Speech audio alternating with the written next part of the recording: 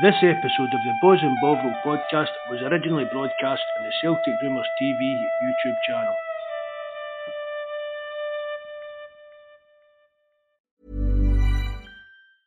Many of us have those stubborn pounds that seem impossible to lose, no matter how good we eat or how hard we work out. My solution is PlushCare. PlushCare is a leading telehealth provider with doctors who are there for you day and night to partner with you in your weight loss journey. They can prescribe FDA-approved weight loss medications like Wegovy and Zepbound for those who qualify. Plus, they accept most insurance plans. To get started, visit plushcare.com/weightloss. That's plushcare.com/weightloss. Hello and welcome to episode 83 of Celtic Rumours TV, the Bawz and Bovril podcast, with your hosts Mark and myself, Paul. Join us tonight in the show we have Barry, and he is Iceman from our forum page to the podcast at www.celticrumours.co.uk. You can also check out all the links to the podcast in the description below. On the show tonight, we will look at Ange's plans for the summer, as rumours and news are now circulating around the club about potential transfers. We'll talk about Ange's recruitment in his backroom staff and who will he bring in, and also who would you guys like to bring in. We'll also talk about last week's victory over Ross County, and where that leads us into the upcoming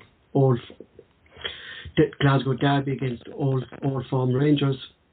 And of course we'll be going through the live chat. If there's anything you guys want us to talk about, please let us know. Firstly, I hand off to Matt for a few shout-outs. Hey, thanks Paul. Couple of normal shout-outs to Tim Alloy, we John United Ireland, and Richie again, but get some good news again, Paul, for the host Paul's fighting it as much as he can, and it's looking good, you know what I mean? So Richie, just say it all the time, what I say to you in email, mate, just keep on doing what you're doing, because it seems to be working, so take care of yourself. A wee special shout out to Campsey boy, I see a wee addition to his family, Paul. Oh, nice. So congratulations to Campsey and his missus. Baby. I'll not be a wee baby. I think he said it was 4 stone 3 or something when it was. I'm kidding. But congratulations to Campsey and his missus on that wee addition to their family. There's the Jabber of Jobbies has changed his name to something that's even worse, you know, an undercover Hun. But nice to see him in. He says he's still working, but he'll be listening. Bobby Sutherland, he's watching snooker, so he might not be. So obviously Bobby can multitask and do two things at once there. I see Brian, evening Brian, thanks for coming in. I see him posting the forum a wee bit as well, so keep into that, Brian. You know you're more than welcome on there as well. That's me for that, Paul. When you go, bud, I'll go and get Barry on. And Stubbsy Haas, Mark. Stubbsy Haas. Oh, so he is. Stubbsy's there as well. He takes a huff if he doesn't get a shout out. So, with the season drawing to a close end, and close, Celtic on course to win back the title from our neighbours, there was certainly things will look different in the summer. As expected, the Celtic fable are expecting more departures in the summer transfer window. Julian, Beaton and Forrest, their actually contracts expire back in less than a year, 2003. Is Barry there with us, Mark, yeah? You there, Barry? Yeah, here, guys. There he's here, Paul. Thanks very much for coming on, Barry. Oh, what is it all, lads? So, just with these are, I would say, Mark, 4 kind of senior players. But I think we can all expect that Julian's going to be gone in the summer. I think so, Paul. I've said that all along. It looks as if Julian will be away, doesn't it? What about yourself, Barry? Would you keep Julian around, or do you think he's like, if we are to be keeping Vickers, right? Hopefully we do, and staff at the passion of deal, would you keep Julian around, or would you try to progress Welch more into this role? Personally, I would keep Julian. You know, obviously Carter Vickers is a priority for me. I've not hidden away from that fact. I think I said on the last one, I think he's been the best player in the country. I'd have given him the Player of the Year. I'm a bit surprised he's not on the short list. But you know, so Carter Vickers and Stafford are going to be your first choice partnership. but also a good young player. But for me, given the choice of the two, I think I'd probably favour Julian over Welsh at this stage. I mean, what we've got to remember is Julian, we paid £7 million for him. He must be about 28, 29-year-old now. So he's got that level of experience, and working with these guys would bring Welsh's development on. But like you guys, I doubt that here coming into summer, he's not going to want to warm the bench. He's at a stage in his career where he needs to be playing regular football, and providing we do get Carter Vickers on a permanent deal, I can't see him getting that regular football. So whilst I do believe he would be away, I'd be quite happy to see him stay at the club, although I don't see him dislodging any of the two of them, to be perfectly honest. Mark, another player I just saw it on Sky Sports Scotland's Twitter page today, Tom Roderick. They actually mentioned to him that he's a year left after the summer. He said he wasn't thinking about his contract at the moment. He's happy. But then, Mark, this fella in the J-League, Dan Eitzwitz, Mark, has come out and said that Roderick may ask for a transfer in the summer to be closer to home with his family in Australia. That he mightn't sign a new contract. Now, Roderick is pushing 30, Mark. I mean, he's been out here a long time now, Paul. Yeah. Well, I mean, I don't know his family situation, if his wife's or that side of the world, or if she's for here. There must be that has come out and said this, that he actually doesn't want to sign a new contract. It's like what I said. I think that will happen with Beaton. It's that kind. I think maybe again he's only going to have a year left in his deals. It may be time for him to take his family back to Israel and get settled there, where he'll be even a first starter every week for the team. But more for his family side of things, because obviously all the Israeli players always go back to stay in Israel, didn't they, kind of thing. So it's maybe what's the same kind of thing for Rogic. It'll be... And that journalist, Paul, that guy, he seems to be quite one of he does seem to be quite good with stuff like that. When I was doing up this last night, I came across, because I always kind of click on to him, Mark, to get but see what he's saying about stuff. This is the fella, now Barry, that predicted Kyogo, Maeda, Ideguchi, and Hiase. This fella said that Celtic were gold for these fellas, and he always seems to be bang on with stuff, Well, he's a journalist. He's a main kind of football journalist during the J-League, and they don't. See, Paul, we looked in it, they don't mess about with daft rumours and that, because if they ask somebody for a club a question, they get a straight answer and an honest answer for them. Yeah, because he was actually, when we signed Maeda... It was just facts that he was getting told and passing on all along the line. So, would you think, Barry, like a year going into his contract, Tom Roderick might look for that move back home, or would he see out and maybe Celtic would let him go on a free? How old is Rogic, Paul? Roderick's hitting 30 now. I still think he's got a lot of football in him, if I'm perfectly honest. I can understand, and obviously family's a different ballgame altogether. If there is, I don't like Mark, I don't know Rogic's situation in terms of wife and children, but if he is maybe getting a wee bit of pressure from his wife who wants to move back home, that's a different thing. If it's a purely footballing decision, I still think there's a contract left in Rogic, another sort of 2 or 3 years, and then, if you're looking at his 33-year-old, 34, maybe then it'd be time to go back to the A-League in Australia, because with all due respect to it, it's not at the level that any sort of European league is at. So for me personally, I do think there's another contract left. Now, whether it's at Celtic or it might be another club, but it surprised me at 30-year-old if he was to go back to Australia. Yeah, because especially Barry, what we saw of Roderick this year, this is the best football I've seen Roderick play Celtic for a long, long time, and he's fitter, he's more slick, he's thinner. He just, everything about Roderick this year was Roderick we saw about 5-6 years back. You know what I mean? And I completely agree, Paul. And I think as well, something that's been really apparent to me, especially at the start of the season, before he went away on international duty, was his work rate. He clearly bought into the Ange methods and style of play, because one thing being at the games and watching him, he really worked hard, which you don't really associate with Tom Rogic. You associate him with the silky skills and the lovely finishes and the real art to the football, but he really upped his work rate. He was working his socks off, closing down pressing. So that tells me that he really wanted to make an impact when Ange came in. And he's clearly enjoying his football. He's been shortlisted for a Player of the Year. So I'd be surprised to see him go, if I'm perfectly honest. Do you think though maybe all the travelling, Barry, and Australian squad like that, maybe he's taking his toll on Rogic, and maybe that's he's thinking to move kind of closer to Australia, or like you said, it kind of be football reasons, like would that be? Yeah. I wouldn't think the travelling would be an issue. What does he go, a couple of times a year?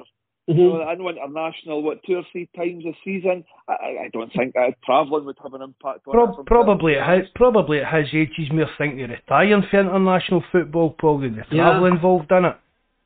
You know, because it'll be an interesting one to see what does happen with Rogic, because again, if he's a year getting into the last year, it's like it either gets an extension or we need to move him on at this point so that we at least get some money out of him.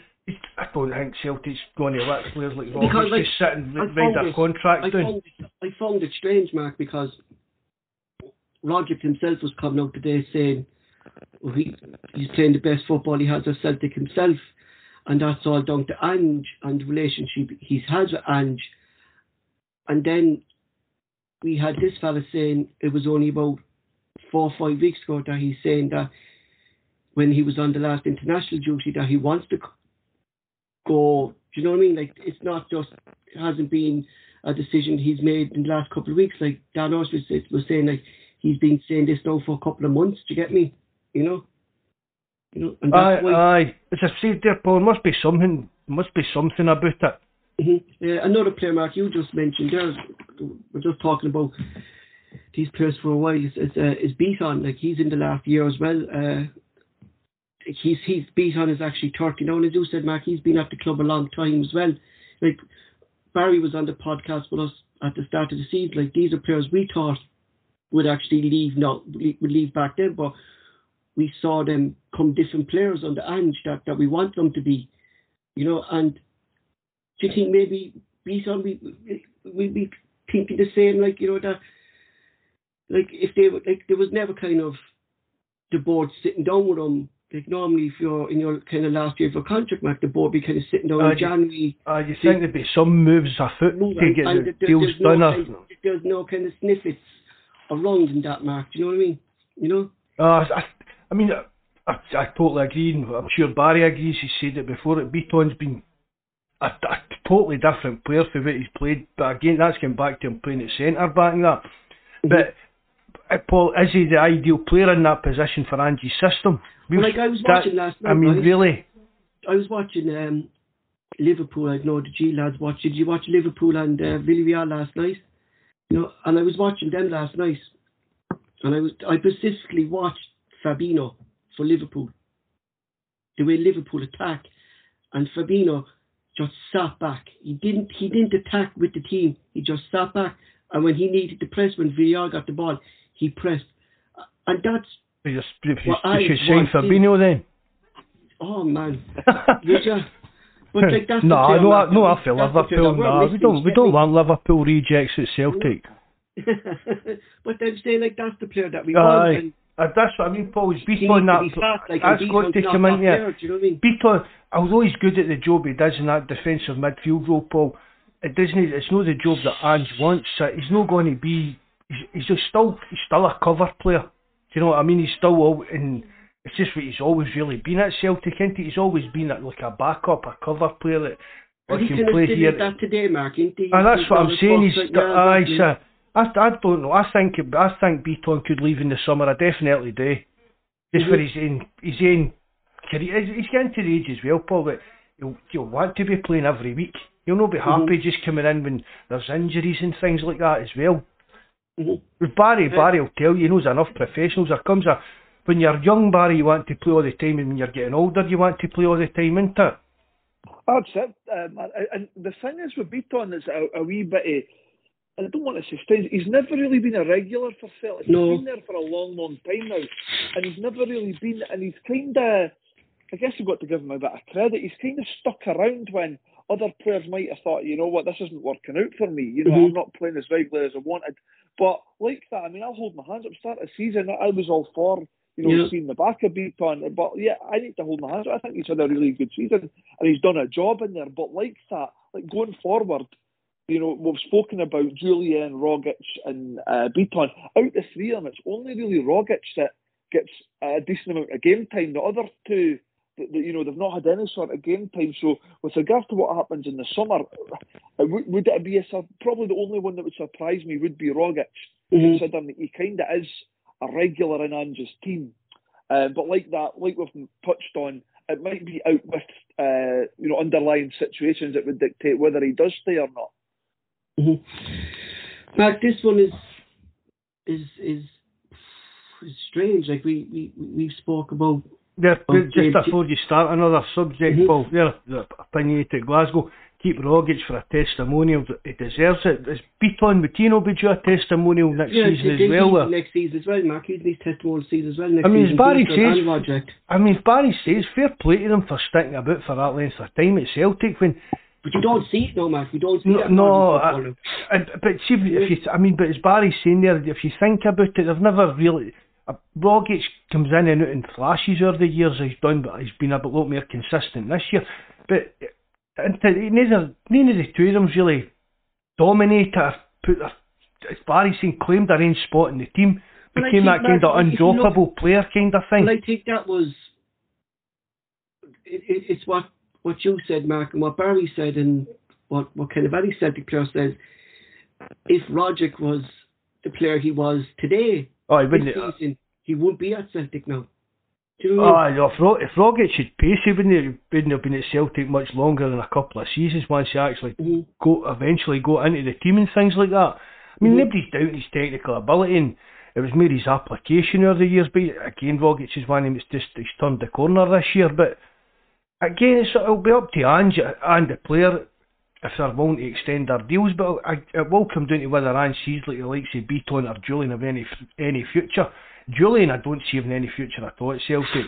I watched him, but I don't know, did you watch the... Somebody said in the live chat earlier, Paul, he was home. Yeah. We watched that. I came home to watch it, and the mistakes he was making in that game, lunging, like, I always remember Julian, Mark, lunging into silly tackles. He was always prone to give away a free kick and stuff like that. And he was doing the same in the and he was trying these long passes that. I think he thought because he was playing against like young boys and things like that, Paul, he could play a bit like Franz Beckenbauer, wouldn't he? That's what he was trying to do. And I'm thinking, like, if he came into Ange's first team and did stuff that he was doing in the Courts League, he won't be played again under Ange, Mark. Do you get me? No. I wouldn't think that Ange would tolerate a Barry the way he was playing in that. As I've said all along, for me, Julian's not trying to get into displace Starfelt or Big Carter Vickers. At the moment, you have to do Welsh. As Welsh, and as I've said, Ange hasn't seen Julian kick a ball in anger, and then he puts in that performance in the B team. So it's not as if he's making a hard decision. You know what I mean? He's not pushing Ange to make a decision on it. Do you know who I actually thought was a great player? You watched a few of the B games, didn't you? The Celtic B teams. Yeah. The young lad in centre back, the fella Usu. I thought he looked very solid. The captain, he captained them, didn't he? Yeah. I think there's a few players, and I think maybe that. I think the way Ange is going, and he does like to bring these young boys in, doesn't he? So there's a real opportunity for some of these guys to stake a claim. I watched them against Rangers in the. I think was it a league game? Was it or a cup? No, the Glasgow Cup. The Glasgow Cup. Aye. Was that the one they lost 1-0? I watched that match, and there was a few. It wasn't maybe their best performance, but there was a few guys you could see that they could potentially step up and offer something in the first team. But I think, I think Julian's days are behind him now. I don't think he's going to hang around. And bear in mind, he's a £7 million player. he'll be on a decent wage. The fact they've paid that amount for him, he'll be on a decent wage.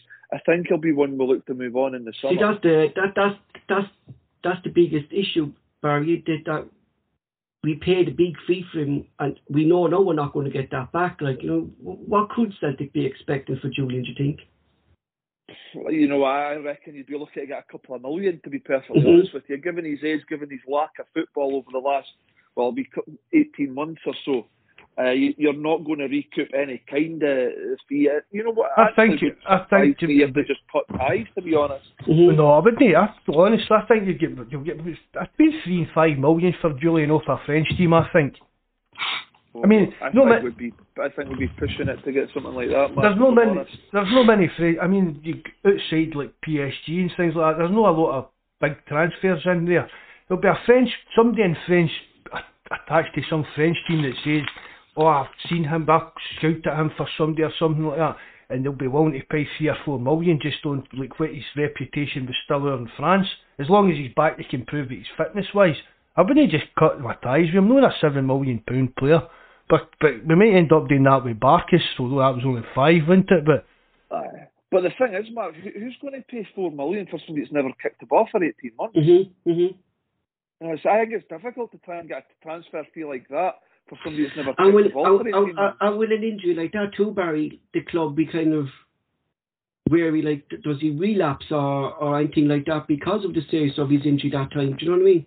Well, obviously that's something that your medical teams and stuff would. There'd have to be some sort of stringent medical if he was to get a move, because that is another thing, Paul. Not only his lack of football, the fact that it was a serious injury that's kept him out that long. Is he going to be the same player or be able to play at the same level? But you know what, we'll find out in the coming months. But yeah, I certainly doubt he'll be here come the end of the summer. It just doesn't fit for me.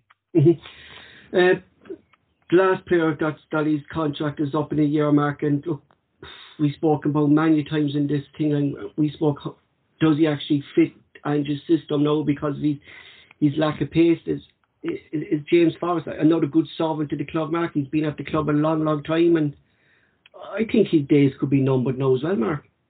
Well, I think they might be as well, Paul. So I've spoken about him umpteen times on here, and I've even said as time goes on, we see wingers moving into playing the middle and things like that. I can't see James Forrest saying that. That's not going to happen either.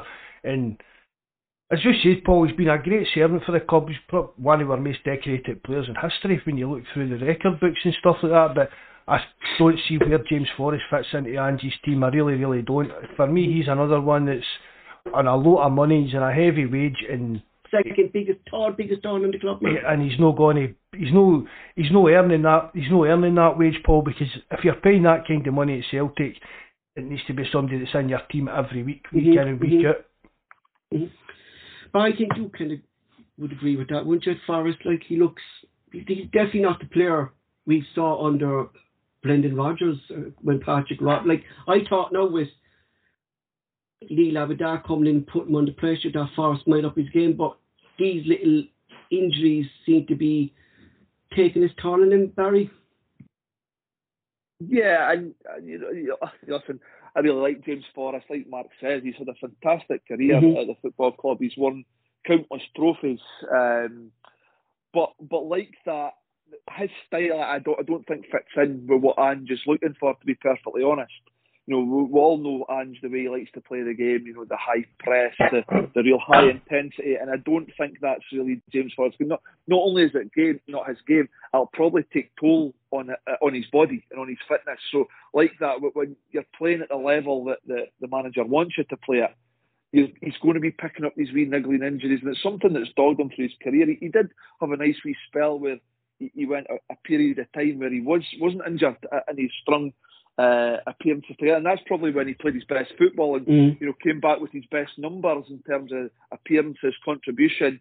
But this season again, he's been dogged with a bit of injury, and unfortunately now, as supporters, we're sitting here and he's not sort of one that we'd look to the bench and think, oh, you know what, he'll come on and make a difference. You look at the bench and there is players you think, your Turnbulls, your Abadas can come on and really turn the game. Unfortunately, when you see Forrest sitting there, you're thinking, for me anyway, I'm not thinking he's one that I would turn to to really make a difference and turn the game. And it might just be that he's run his course.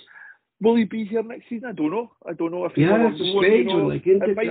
It might surprise me more if he does leave. But the thing is, the interesting thing that Ange just said, and he said it relatively recently, was that this team are at the very early stages of the transition. Now, he's brought in a number of players, Ange, since the start of the summer. He's brought a number of players, but he's telling the supporters, he's telling the media that we're still at the very early stages of this rebuild. So that tells me that there could be a lot of changes come the summer again. So we'll see what happens. My biggest thing about these players leaving Barry would be like I suppose you could put Julian down there as well. Like would be four less experienced players in the dressing room. Like Celtic is a young team, and if these four fellas did go, I mean, there are four big players in the dressing room, Barry, that would be leaving. Not just for a big personalities, Paul. Yeah, exactly. Players that you're expecting the young players to look up to and learn off. And I know what you're meaning when you're saying that, Paul, but if the time's right, it needs to be moved. It needs to happen, doesn't it? And I mean, we've still the elephant in the room, really, Paul. We're talking about players that are coming to end their contract as well. But what about James McCarthy? Well, I've him down a bit there with a group of players. Oh, right, sorry.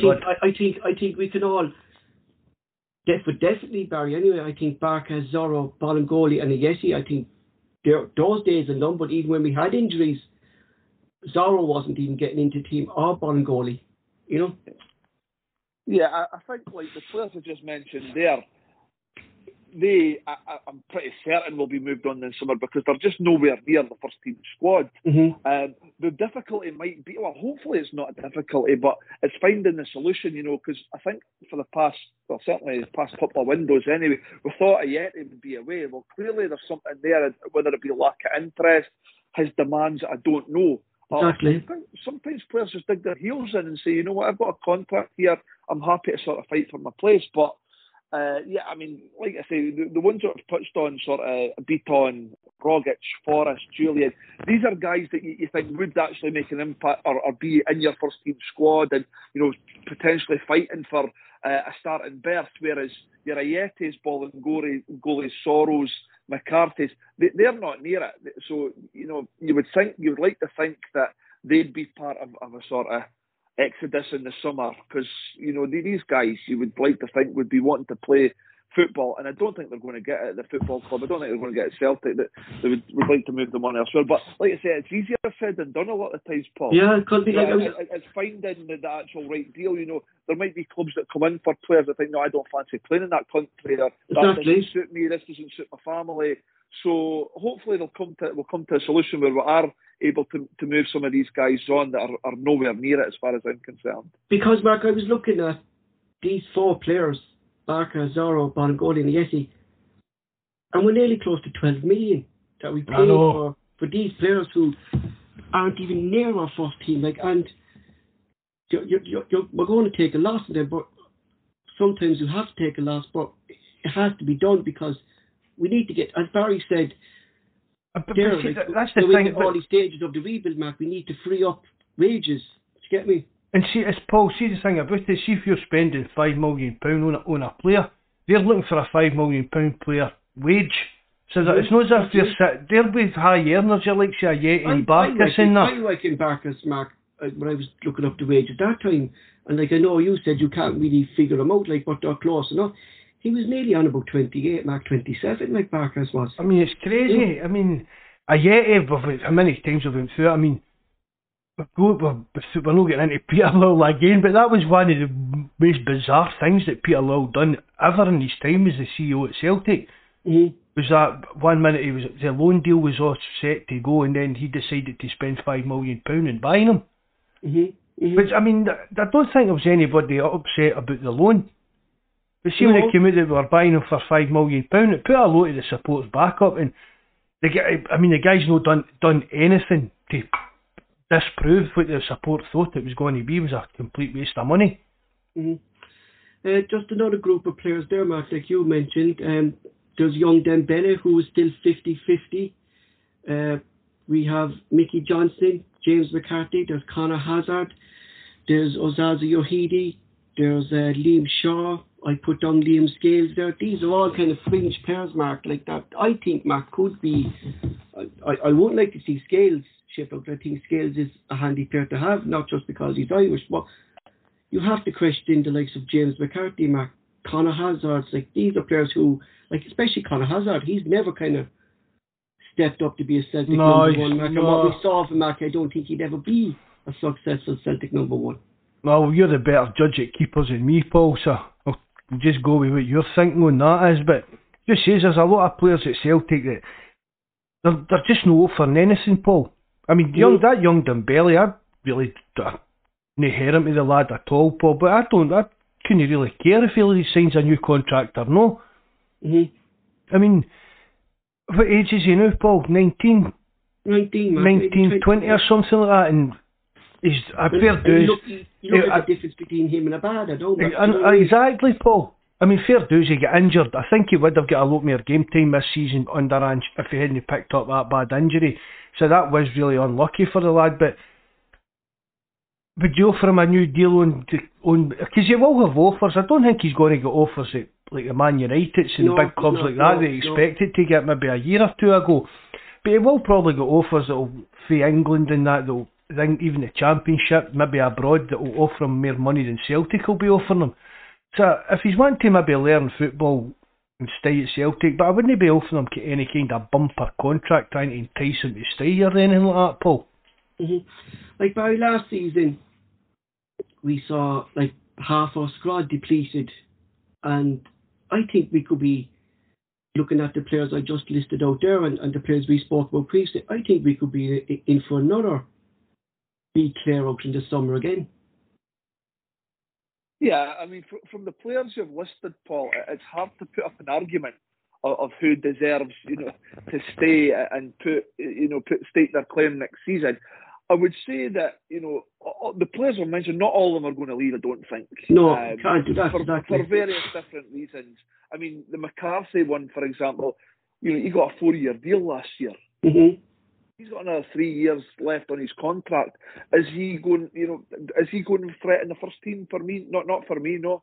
I don't think he does threaten the first team spot. But then again, is he going to think to himself, well, you know what, I'd rather go out and play first team football elsewhere, or is he going to think, you know what, I'm quite happy to sit in and get the odd Cup game. Yeah. So yeah, I mean, it's going to be an interesting one, Paul, in the summer, because, like I say, has indicated that, it's kind of phase 2, the rebuild. When he comes out and makes a statement, we're still at the very early stages of this rebuild, with the amount of players that we've brought in, that would tell you that we are going to have another summer of change.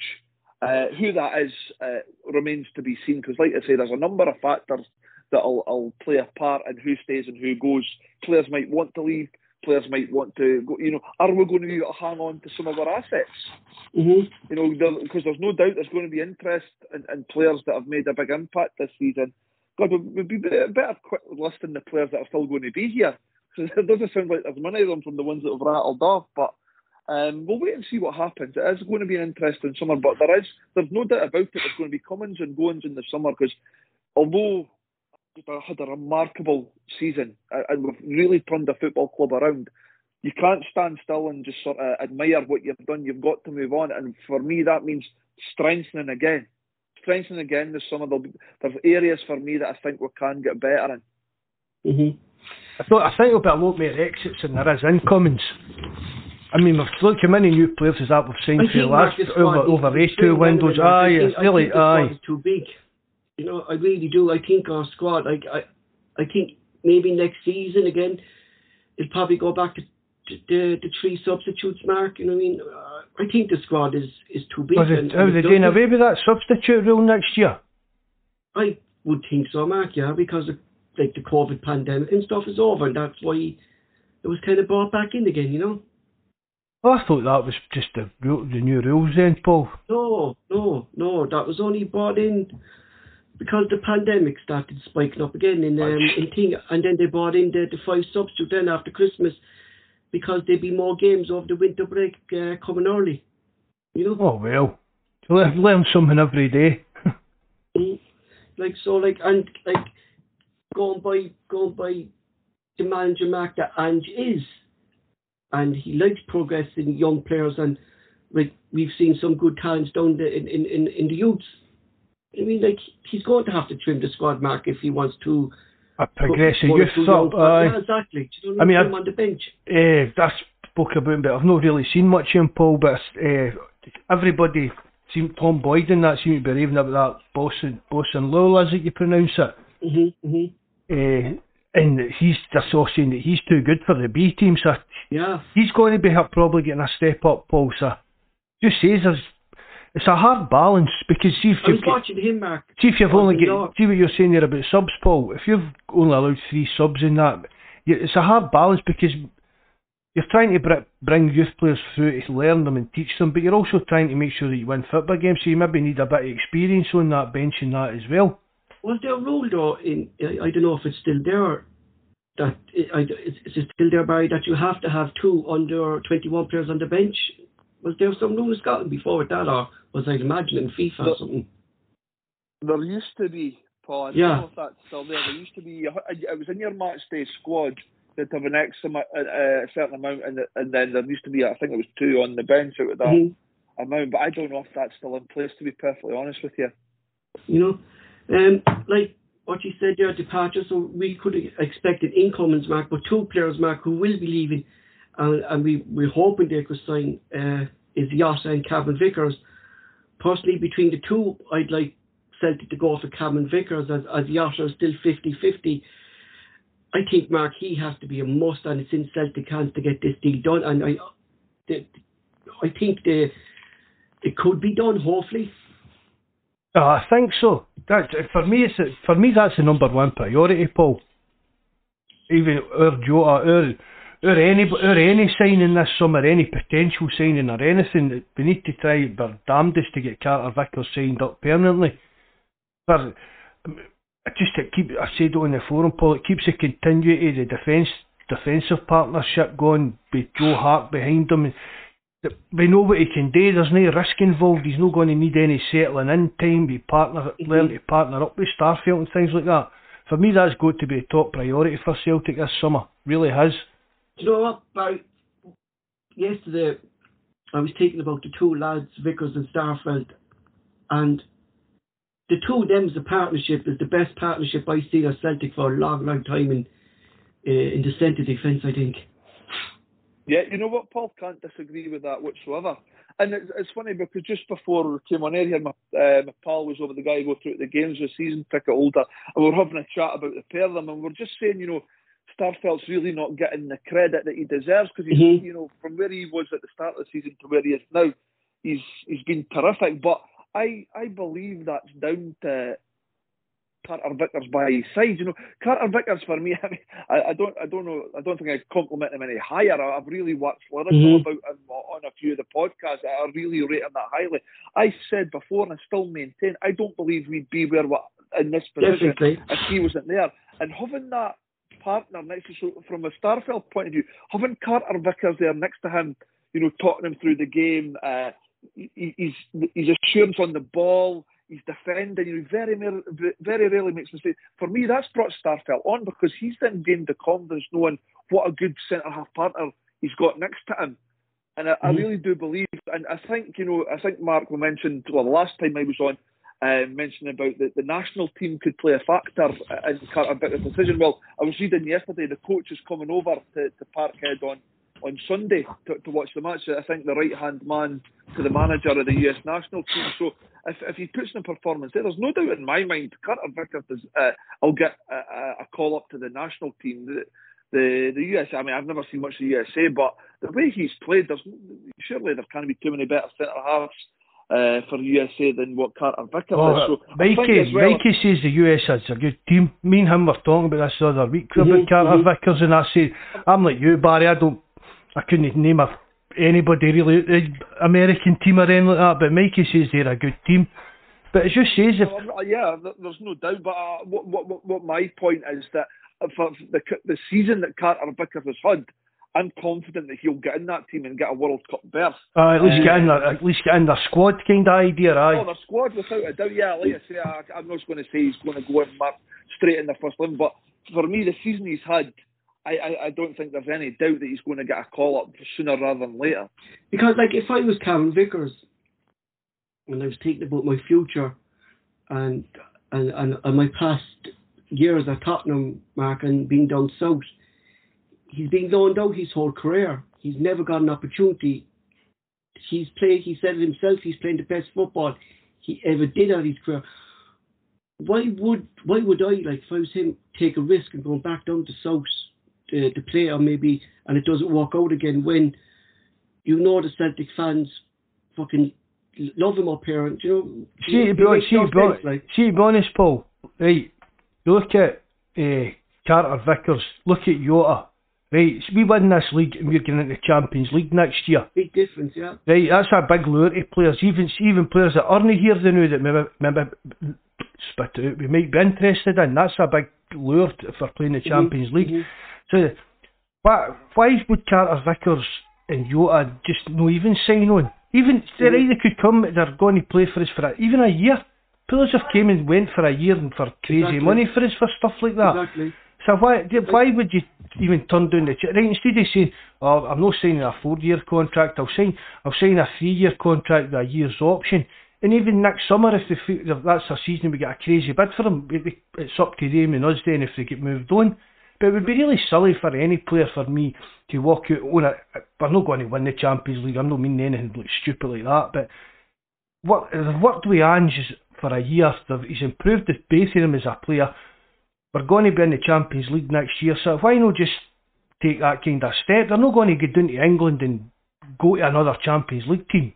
Let's be honest. There's no a Champions League team isn't going to come in and buy Jota. Exactly. Do you know what I mean? You're talking Leicester. Leicester's one of the teams that are in for Carter Vickers. When you're speaking of Jota, Mark, there, just a point you said there that no big Champions League team is going to come into Jota, and you can see why, Mark, because when he signed for us, we did up the report on him, and we saw the flaws, and we actually saw those flaws, Mark, the last couple of weeks in Jota. Why he hasn't been picked up by a big club in Portugal or in Europe, you know? Well, as I spoke about as well, Paul, when he came in, one of the things that a lot of the people that these scouty guys and all that on Twitter and things like that all said was about his decision making. And it's been shown that his decision making is questionable, but he's still a young lad. He'll get better, but his decision making will get better, and as I keep saying, Paul. See if his decision making was spot on, he wouldn't be at Celtic alone, put it that way. So it's looking at, but it's got to always, I know Angie's got to get in their head about how he can help them get better, that kind of stuff, do you know what I mean? Barry will know about that kind of side of things. I mean, like, just the two lads, Mark, Starfelt team, like, 19 goals they conceded this season. You know, it's actually brilliant, like, isn't it, 19 goals? Oh, aye, definitely. I mean, we'll not talk about Europe or that, but no, it really is, aye. For a partnership, Paul, that's just been together for a season, it really is. It's fantastic. You can't fault any of the two of them. I know Starfelt with a wee bit of shaky starting, even still with maybe a wee shaky moments, but I mean, he took some pelters. He was a whipping boy for a long time, and it was just needing settled in. I think when he get flung into the Hearts game, I think that affected him. He's the more physical player, Mark. He seems more comfortable, don't he? Aye, he seems to handle that side of things well, and I think what Barry says as well, knowing that Carter Vickers is beside him, I think that gives him a kind of confidence to maybe take a wee risk when he's pushing forward and things like that and getting caught out. I think as well, I think we need to remember is, see when Starfelt came into that team back against Hearts back in August or whenever it was. He's only in about 2 days or something, weren't he? 2-3 days or about? The thing was as well, Paul, he had, the back four was Ralston, who bear in mind, everybody back then was like, didn't, you know, why is he still at the club, you know, he's not good enough, etc. Starfelt, Welsh, and Adam Montgomery. So, you have the guy in with 3 kids, basically. Yeah. So there was a lot of pressure on him and a lot of onus to really step up and lead these guys. And probably a wee bit unfair on him, because there's 3 inexperienced players that he had. That was right back at the start. That was your back 4 back then for a few games. So, he got a bit of flack back at the start, and he made a couple of snags, but bear in mind, these were young lads that you had in beside him. It couldn't have been easy back then. Mm-hmm. Yasser Barry seems another player now. 6 million, they're saying he's for Celtic to buy him. What's your thoughts on Yasser? Mark spoke of him there, but what do you think Celtic should do here on him? Is he worth the risk after what we've seen him today? No, he had his blip, but you could see that there's still quality there in this player, and he's putting some performances. For me, Paul, definitely get that deal done. I know I don't want to say divides opinion, it's probably not the right term of phrase, but like you mentioned earlier, Paul, there is sort of fans that are a wee bit 50-50. I've spoke to guys that are 50-50. I'm very much in the camp that I would sign you in a heartbeat. Mm-hmm. Listen, if you had the option of the 2, I'm taking Carter Vickers. I think you know that. But for me, go and get both deals done. That would be the ideal. That would be the ideal scenario, Barry. When I'm saying Carter Vickers, I'm like you. I'm just saying out the 2. I would rather have Carter Vickers, but for Celtic, Mark, is it money well spent though? Like 12 million for the 2 of them? Definitely, Paul. And it's money we've got. It's money we've kind of committed to spending anyway, Paul. So the finances will all be alright that way. Exactly. And as I said, we know what we're getting with them. Both of them's only. The best thing about Mark is that we don't have to. They're only going to get better. Another young player to get. No. As I've said on the forum, if we don't get Jota, Paul, fair dues, with the Champions League money and the allure of that, going out and sign what we call like a quote-unquote marquee signing, somebody a wee bit special, if Jota Disney signed for us. Yeah, but for me, Paul, I definitely, Jota, he's maybe gone off the boil. That happens in young players. The young players, it's difficult to maintain the levels that Jota was. It's been a long season as well for Barry. Absolutely. For a young lad.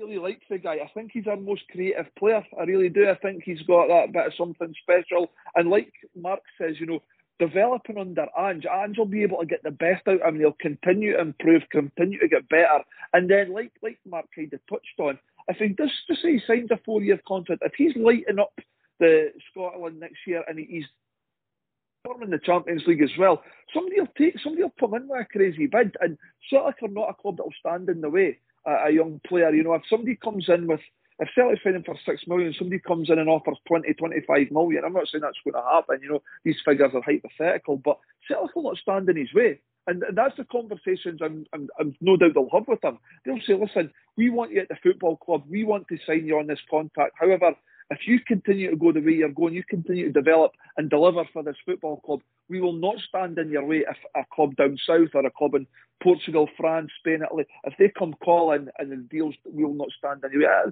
And for me, I believe that's the conversations that the hierarchy at Celtic have when they're signing these players. Mm-hmm. Just in case, Mark, he didn't sign, Celtic supposedly have been watching a few players. They've been in Germany 3 times. They've been in Germany 9 times this season watching 2 players or scouts. One is a young lad from Bayern Munich, 19-year-old called Christopher Scott, similar young player to Jota, very fast and skillful. He's available on a free transfer. He's asked Bayern Munich that he doesn't want to sign, he wants to leave. Celtic are rumored to be interested in him. They're looking at another young lad, Dutch winger from Borussia Dortmund, same 21 years of age. What's his name? Sorry. Here we go with the names. It's a countdown conundrum. I just trying to freaking find his name. But he's Borussia Dortmund, he's 21 years of age. I don't think everyone done with me, Matthew. Oh yeah.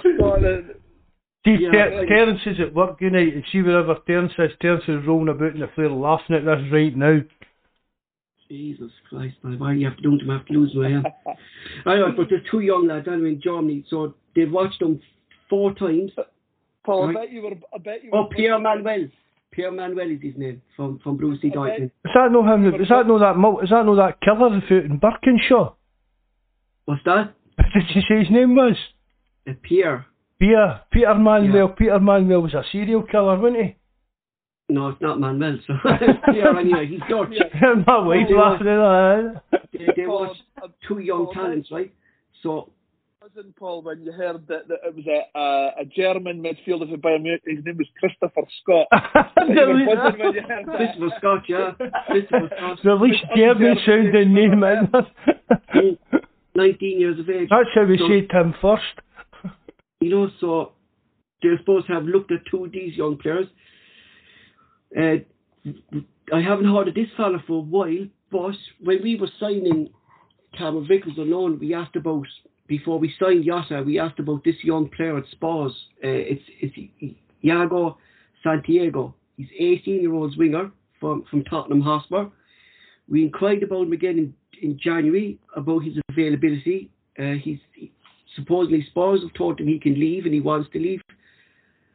I'd watch out for this name, Iago Santiago. I think Celtic could go back in for this 18-year-old for Spurs, definitely. Especially if we went in for him twice with Cameron Vickers at the start of the season, just before we signed Jota.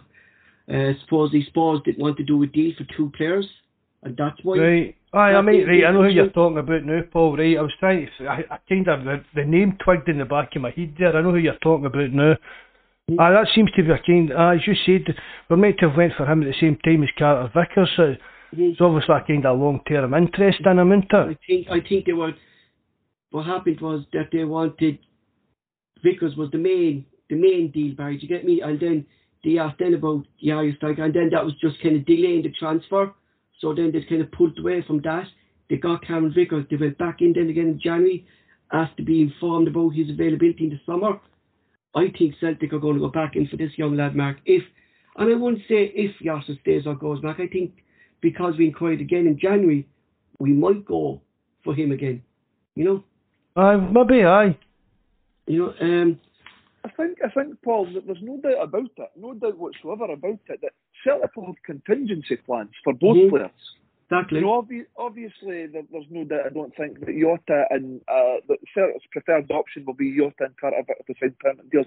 However, there's no way they're going to bank on that happening. They will have players in line should these deals not happen, and a list of names you mentioned there will probably be on their radar. I think I did watch a bit of that Christopher Scott linked with him maybe I think it was about a month or 6 weeks ago, and he seems to be more of an attacking midfielder in the sort of Rogic as opposed to an out-and-out winger. I think he plays in the attacking midfield role, so again, you know, there could be planning for potential departures elsewhere, but I think he looks like he's a bit of an attacking midfielder, like where Hatate and Rogic play at the minute. O'Reilly sort of mould, I would say.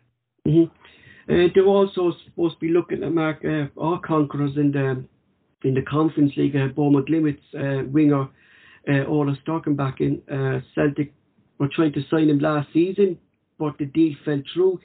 He was supposed to be disappointed that the deal fell through, but there's rumours now that Celtic in the last couple of days, after seeing him play against us, we were actually very impressed with Beaumont Limit, the way they played against us. So this is another name, Mark, we could actually be looking out for. He's big, he's tall. You know, these are players, Mark, that, like, the thing that gets me about this, Barry, is what you said there. Like, we have contingency plans. People are saying, like, these and signings and stuff like that. Like, Celtic have a scouting system, and these scouting systems, these scouts scout players. It's not Andrew scouts the players. It's the scout. You know what I mean?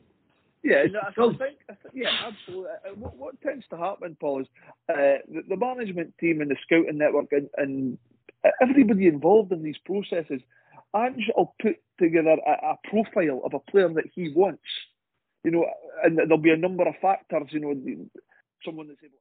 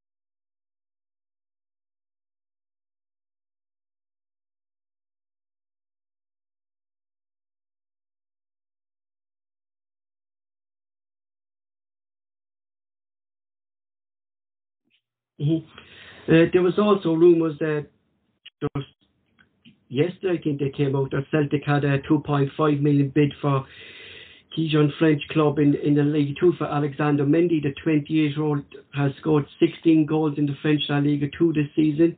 He's a 6'2" striker. He's a strong forward in physique. This is a strange one for me, Mark, and I don't know if you obviously saw the rumours yesterday that Celtic kind of bid for this fella.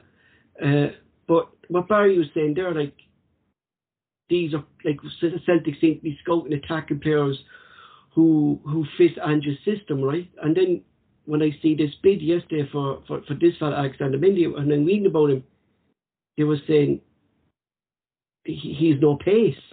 You know what I mean? He doesn't run. Don't even know where the story came from, Paul. Do you know what I mean? It was just you know what I mean? A strange one altogether, wasn't it? Yeah, because I couldn't see like 20 euro, like the way Celtic are going now, Mark. On the Ange, we seem to be buying young players. Do you get me? And this fella's 28. Doesn't press, Mark. Doesn't run. He's a box-to-box striker. And then I was thinking maybe Ange saw that in certain games that he might need a striker like this. You know? I thought, nah. As soon as I saw it, Paul, and looked up who the guy was, I thought, nah, this is just kind of clickbait and nonsense somebody's come up with.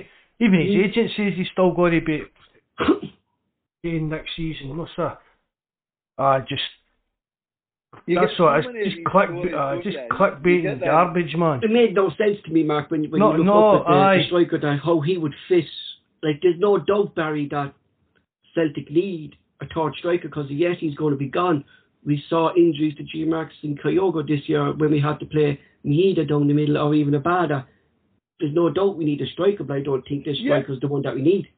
You know what, I would agree with you, Paul. I think we do it. I think, you know, it's all down to opinions. There's a lot of fans that are saying it. Yes, like I say, all different opinions. Fans are saying, why do we need another striker? You've got Giakoumakis, you've got Kyogo, but you've got Abada and you've got Maeda that could cover. I think you do. I don't want, with all due respect, I don't want to be relying on Maeda and Abada to be our striker. I do think you need, you know, that presence in there. What the difficulty with that is, Paul, you know, Kyogo and Giakoumakis will potentially fight out for that number one slot. Whoever comes in is potentially going to be back up to that. Yeah, exactly. You know, you're going to have three people fighting out for that one slot. I honestly can't see Ange changing his system. I know there's been a lot of talk and a lot of supporters kind of said, can we squeeze Giakoumakis and Kyogo into the same team under a different system? I don't see that happening personally. No. I think Ange will stick to his guns in terms of the system and the style that he plays. But I do agree with you. I do think we could do with another striker. Who that is, I don't know. But I think, I said previously, I'm very, very confident that whoever we bring in the summer, I've got a full trust in the manager. So, you know, regardless of people's records and scoring records or, you know, profiles previously, midfielders, what have you, I really do have a massive, massive faith in this manager that whoever he brings in is going to be the right decision, the right player. I really do. Because, Mark, just what Barry said there about Maeda and Abada, like, we've said it numerous of times in the podcast, Mark, that but he's never a centre forward. He's never a striker, no. And what you're taking out what he brings to the team. I've just thought Barry's saying there. I thought you were finished, Paul, when you go. No, I don't go on. Just for what Barry's saying there. I totally agree with him. See, if you play with one up front, Barry, for me you need three strikers in your squad. If you play with two up front, you need four. Because if one of them breaks your leg, that's you down to either two in the park and one in the bench. So if you're only playing with one up front and one breaks their leg, you'll get one in the park and still get one in the bench. So you're totally bang on. We definitely need another striker in this window. I 100% agree with that, Mark. I really do. And like that, we've had to go in games. And if you go back a couple of years ago, the cup final, we didn't have any strikers. No. I think it was Lewis Morgan played up front. Lewis Morgan, final, and we'd Mickey Johnson playing up front there one time. Mickey Johnson's done it in Europe, and like that, you know. This season, unfortunately, we've had Abada. I think Abada played up front against St Johnstone when Kyogo got injured. And like Mark says, Maeda okay, he has played up front in Japan, but I agree with you, Mark. I don't see him as an out-and-out out-and-out striker. I do see him more as a wider player. So for me, yeah, absolutely, we should go and get a third striker in the summer. That would be definitely one of the areas that I spoke about earlier that we need to strengthen in. Mm-hmm. And especially, Mark, look, something that you touched on there, Mark, like if Celtic do get over the line, take another step on Sunday, we'll talk about that. The Champions League group stages, the 40 million prize money getting into the group stages, like we could see a different caliber of player coming to Celtic in the summer as well, better than what's going out, you know. Well, that's what we should be seeing, Paul. No, I mean, we were in a desperate situation last season, and we've struck, with hindsight, we struck gold with the signings that Ange made and things like that, Paul, but it was still kind of a mishmashy, a rush. I mean, as I've spoken about some of the players that played in the qualifiers and things like that, so I think it's going to be players that aren't up to scratch. They'll be moved on and we can bring in quality. And that money, Paul, as you say, it gives us a better wee edge, a bit of leeway to maybe get a bit better quality and something. Maybe one player that's maybe just that wee bit special. Maybe, as I said earlier, a wee kind of marquee signing of that. But I'm with Barry. I just totally trust in Ange because he's not let us down in the players that he's selected so far. So let's play it by ear and see how it goes. Just bear with me there. I think as well, Paul, you know, this summer's going to be different to any summer that we've had since, oh God, I can't remember the last time we qualified directly for the Champions League, because previous summers for the last, 10 years, I don't know, it's always been a case of, are we going to get to the Champions League? We need to negotiate exactly to see if we've then got the money to go and sign players. This time, we know we've got the money, so we can prepare. We can start preparing now for the players that we're going to bring in, rather than it hinges on. Our budget doesn't rely on the Champions League qualifiers. No, exactly. I mean the transfer window is shut. The transfer window will be shut before we even kick a ball in Europe this year. The thing is, as well, previous managers have said they've had they've drawn up transfer players. For potentially getting into the Champions League, and players if they don't get in the Champions League, and that obviously determines a lesser quality of player, because they've had to, because they know if we get this Champions League qualification, this is the budget we have, therefore we can get these X players. However, if it's Europa League we're playing in, it's these players that we're going to get. We've got the luxury this season. Well, I know we're not across the line yet, but you know, we've got the luxury of being able to say, well, we're guaranteed 40, 50 million, whatever it's going to be. So therefore, and not only that, we don't have to convince players, you know, we've got, if you come to Celtic in the summer, you've got the potential to play in the Champions League if we get through the qualifiers. Now, we're there. So see, for the first time this summer, I think you're going to get players that are going to want to come to Celtic rather than players that Celtic want to come to the club. I think that's what's going to happen. That's what I believe. Because even the publicity surrounding it in that, Barry, I'm not getting into the biased media in Scotland, but even in general, I mean, the places about the world in Europe they've heard that Celtic are back this season, such and such, and they've dethroned Rangers and so on, this kind of thing. So players will be reading this and they'll be saying, "Oh, this guy." I mean, players probably knew Ange. Do you know what I mean? The players will have heard the Ange Postecoglou before he became Celtic manager. They've heard of him now, yeah. Aye, and they've heard of him now, and they'll maybe think this is the kind of thing. Look what he's done to wee Matt O'Reilly for sake of 6 months. You know what I mean? The players that, and it is the Champions League working under Ange and things like that. It's a great carrot to dangle in front of any potential signings. Well, that's exactly it, man. That's what I was about to say. And the big one is the Champions League. There's no doubt about it. We can't get away from that. It is the elite competition in world football. It's where everybody wants to play. And like I say, next season we're guaranteed to be in that. So these players want to go and play your Real Madrid, your Paris Saint-Germain, your Bayern Munich. It's a massive pool, really, and it puts us in a fantastic position for the transfer window this summer. Just finished on a quote that Ange said, Mark, that's what you're saying. They're the law of Champions League, and recently Ange said when this the Australian lad, is it Riley, decided to go to Middlesbrough. Was it Middlesbrough, I think? Middlesbrough instead of Celtic. He says, I don't have to sell Celtic to no player. You know what I mean? And that's what's going to happen. Like, if we get to the Champions League, we don't have to sell our club to a player. Like, I mean, they know that we're a big club anyway, and Champions League is there. It's going to attract players to come to Celtic, you know. And even if it is, Paul, so like a player maybe is a wee bit special, even if they come for a year and they move for, you know what I mean, if we double their money on them, it's been a good bit of business. Just moving on, just a small bit to read there. So, with the player outgoings and expected movement, there's also seems to be movement in and around Ange's backroom staff. John Kennedy recently came out and said he's not interested in the vacant Hibs jobs after former Celtic player Sean Maloney was sacked after only 6 months in the job. Already Ange has added to his backroom staff since coming into Celtic. He's brought in sports science Anton Macron.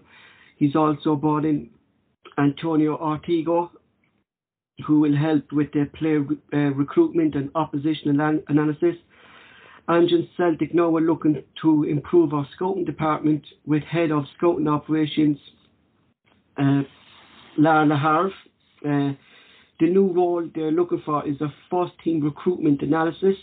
La Havre, who was used to working this role as he previously worked with Arteta at Arsenal, he worked with Brighton, he worked with Millwall, sees this as the new way of Celtic need to be scouting their players, looking at their data, their analysis, all their kind of stats mark before they look at the stats before they look at the player. Do you get me? Aye. See if this player would suit Ange's system before they go looking at it.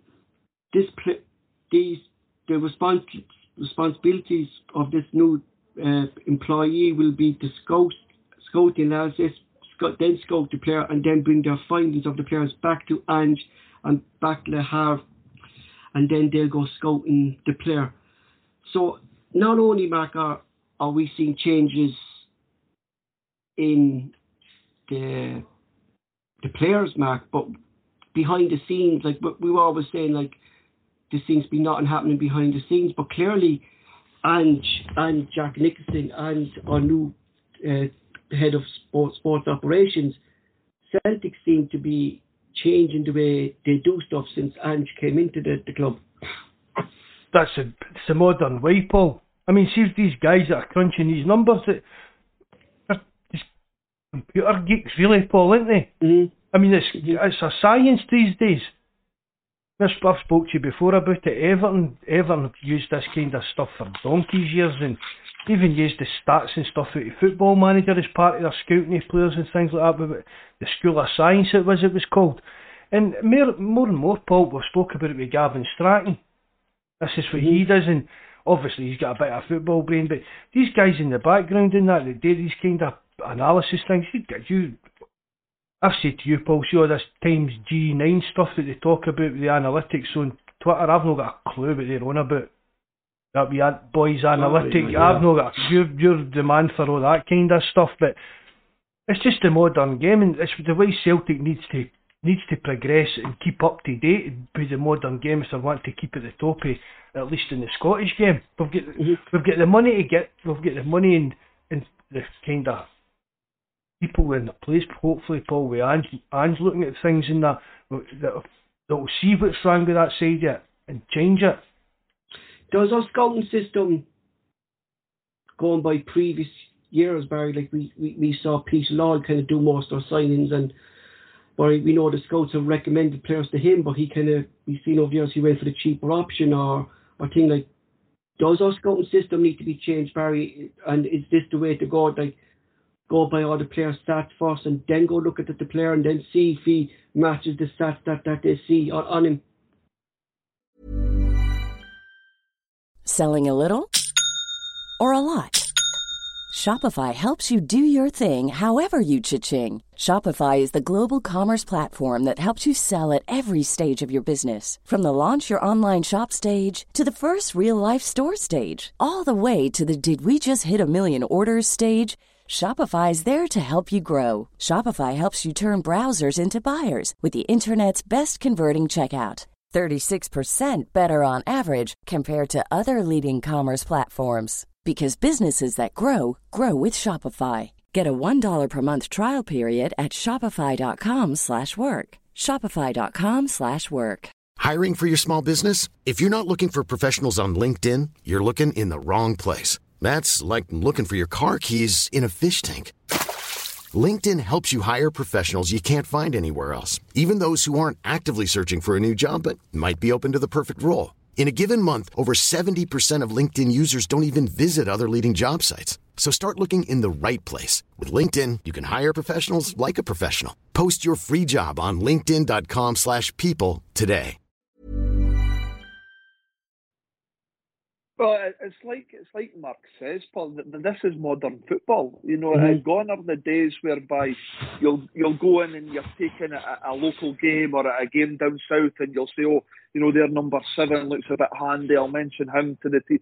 It's like I say, it's all data and analytics. And I think going back to January, Matt O'Reilly, apparently he had some of the best numbers in the country, and scouts from your top elite level Premier League clubs were all very well aware of Matt O'Reilly because of the numbers he was producing. It just seems to be the modern way, Paul. You know, like I say, it's not about going and scouts going to watch matches and looking at play and think. They're actually looking at numbers, statistics, data. Not, you know, it's a complicated game now. I'm just wondering, Paul, are you going to be applying for this job? Because I could really see you over in these exotic countries with scouting these players. They better have shade their right, because you know, but like not only though, Mark, but just what Barry saying here about wee Matt O'Reilly, Paul. I mean, as we spoke about before, but he caught where we were scouting Dembele down at NK Dons. Fulham. Yeah. No, I mean, so that shows you how long Celtic's like holding even like the data and stuff like that on players. Do you know what I mean? Not only though are they looking for this role in the first team, Mark, they also have this role for the youth. So they're not only applying it to the first team, they want a similar person in to do the same role, scouting young players from 16 to the age of 18 to bring them through the youth academy up into Chris McCart's Colts team. You know, so like this is going back to how we spotted the likes of Johnny Kenny from Sligo. All these young players, Mark, that you don't see. Do you get me? You don't see these young players playing, Mark. Like, that's what I was going to say there, Paul. Seeing this modern world of scouting and that, Paul. Do you think George Best would have get fun? Like, Mark, it's true what you said. When Bayern Munich signed lad Morrison, they didn't come over and see Morrison play. Morrison was reported back to Bayern Munich by a scout with stats. Look, this fella here is going to be a star. Do you know what I mean? You know, that's how it works. But honestly, in this day and age, do you think George Best would have been found as some wee guy in a park? No, most definitely not. But Barry's saying there's no. I mean, I don't know. I've said before about getting my wee pal Fiaki's on and that, but it used to be a lot of these players, Paul, over the years get their kind of breakthrough, like a nod and a wink kind of thing for going through the school system. What Barry done? Barry, what happened to you? You went through the school system, through the districts, and then get picked up, wasn't it? That's the way it did. That's the way and the thing is, you played kind of in you were your boys' clubs up till about the age of, well, to be honest, you played with your boys' clubs right until you went full time. I was playing boys' club football until 16, and it was when I was 16 that I went full time at Dundee. It's obviously it's different now because they've got football academies, and these, I've spoken about it before. These kids are in at football clubs at 7, 8 year olds. You know, you look at now. I think it's Callum McGregor. I think he was in at 8 year old. It's slightly different now, and probably wasn't allowed to play for his school team. Because I can remember that there was players at our school and that were tied on by Hibs and Dundee United and things like that. Why was that? In case they weren't, it was something to do with that, Paul. I can distinctly mind it was Hibs, I'm sure, that done it. They weren't it because the scout was I don't know, Barry, if you ever heard him, Graham Livingston. He was like Dundee United's main scout for years. I know him. I know exactly what you're speaking about. He was wee Paul Hartley's assistant manager for when he took on his first managerial job as well. But he was a Dundee United scout at Holy Cross. But I'm sure it was Hibs that done it. That if you were signed to Hibs, you couldn't play for the school team or like the district and things like that. Yeah, they had the clubs had a big say. So it was like for like I said there, if you were tied to a club like side on what they called an S form back there, the schoolboy form, they could stop. I think they could stop you playing, for example, a Scottish Cup match for your local team. Sometimes, I'm sure you've seen them across the years, Matt. There was some battles in Scottish Cup ties. So they would say, "Nah, he's not playing in that. You pull him from that team. He's not playing. We're no risking that. We're not taking a risk." And that's the way it happened back then, Paul. That's the way it happened. They had the power to do that. Like I say, those days are the past now because kids are now in the academy from a really, really young age, and they're developed through these academies as opposed to boys' club football. Mm-hmm. They're also, I found this strange, Mark, but then I'm looking to where Ange came from in the J-League and Australia. I think maybe it could be something big over there. They're looking at a well-being specialist who will look after the mental health of players throughout the season. With the high intensity, I think, of Ange's system, players will get fatigue. And if we saw with lockdown, Mark, with the pandemic, how players suffered playing over, not socialising, thing like that. I have kind of never heard of a role like this before. Have you? Sorry, Paul. Can you go into that? I'm trying to look at it. All right. But Celtic's looking for one now. Yeah. Look after the mental health of players.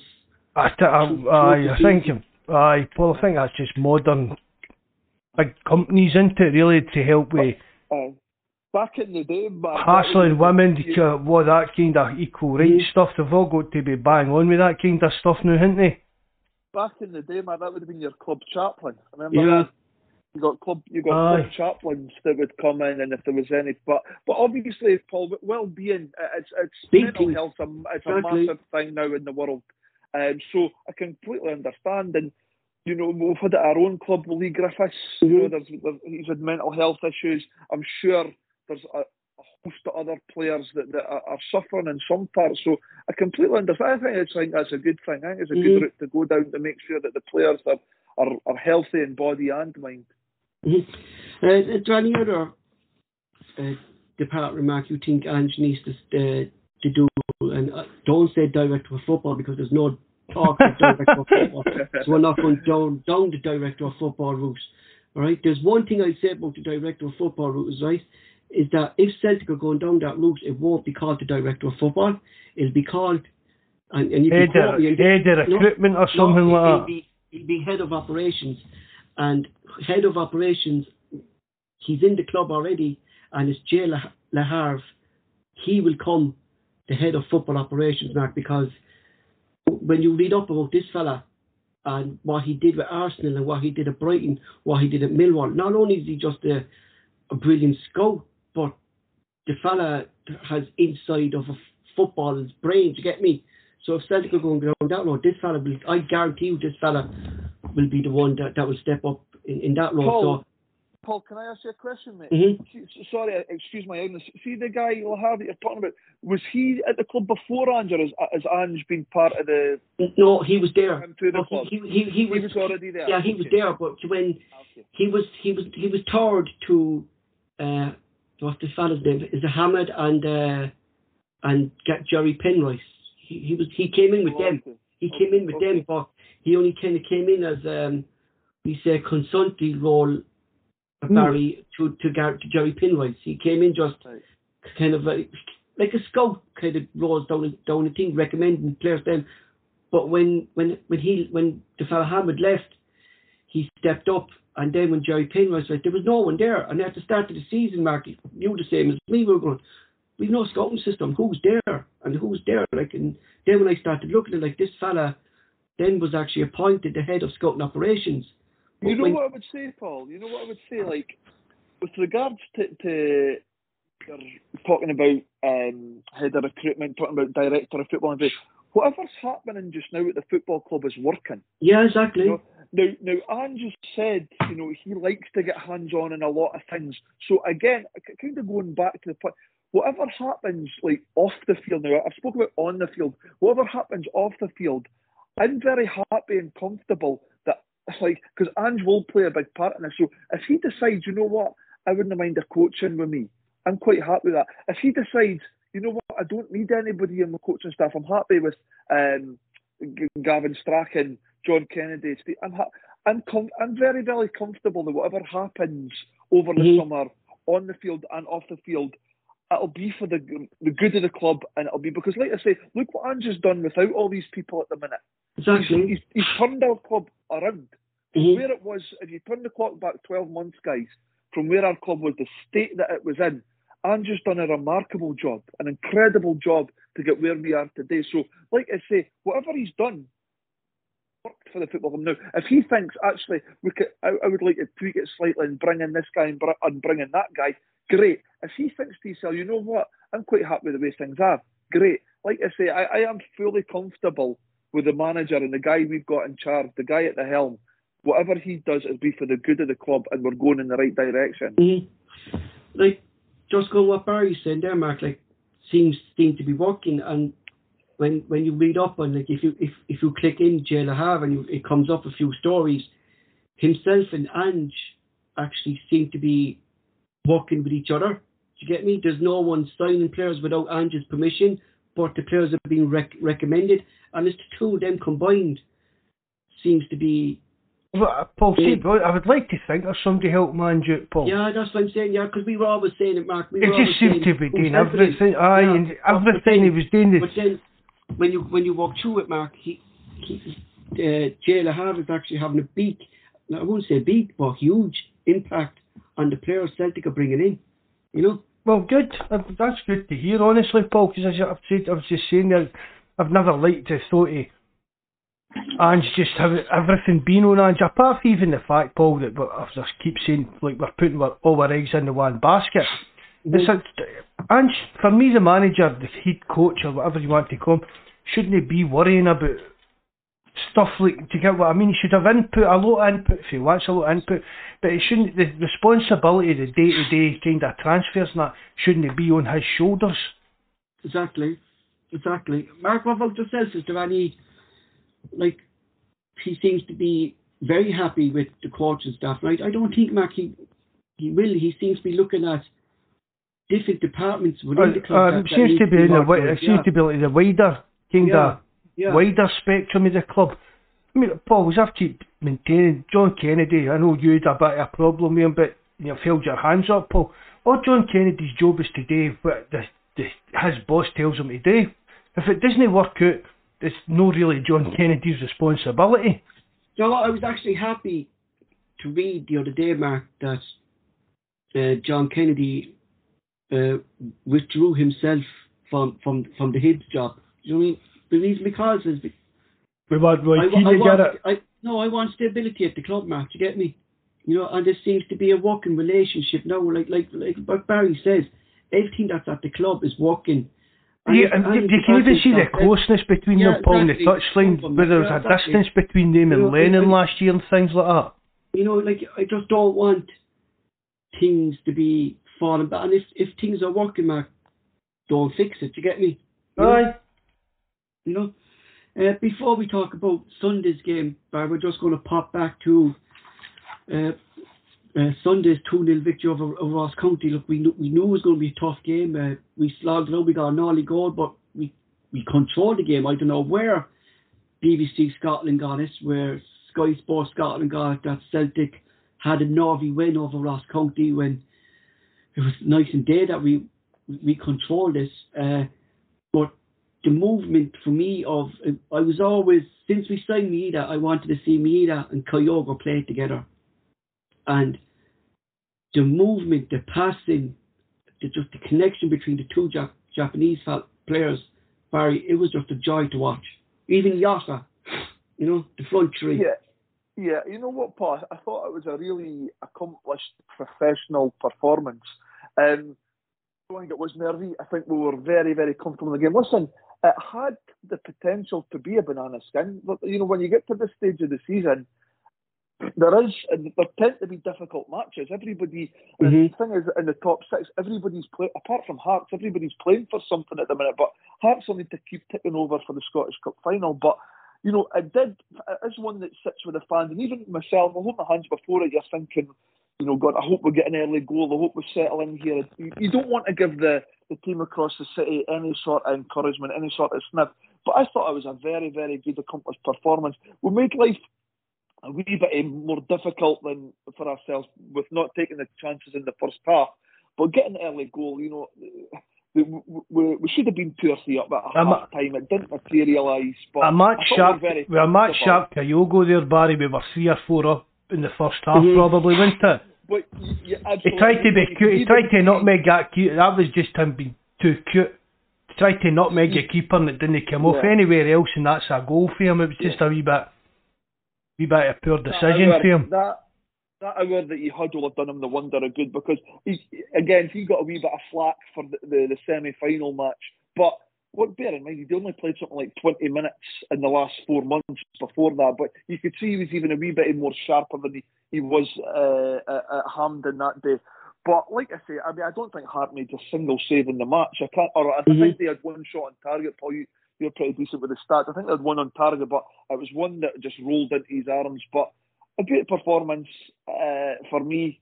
3 points, a vital 3 points. It kind of, for me, that's it now. I don't see the slip-ups. I thought to myself, if we did drop and give them a wee sniff of blood and, things don't go our way this Sunday, it could be a nervy ending. But I think that performance for me just sort of hammers home that for me, I think we're almost there.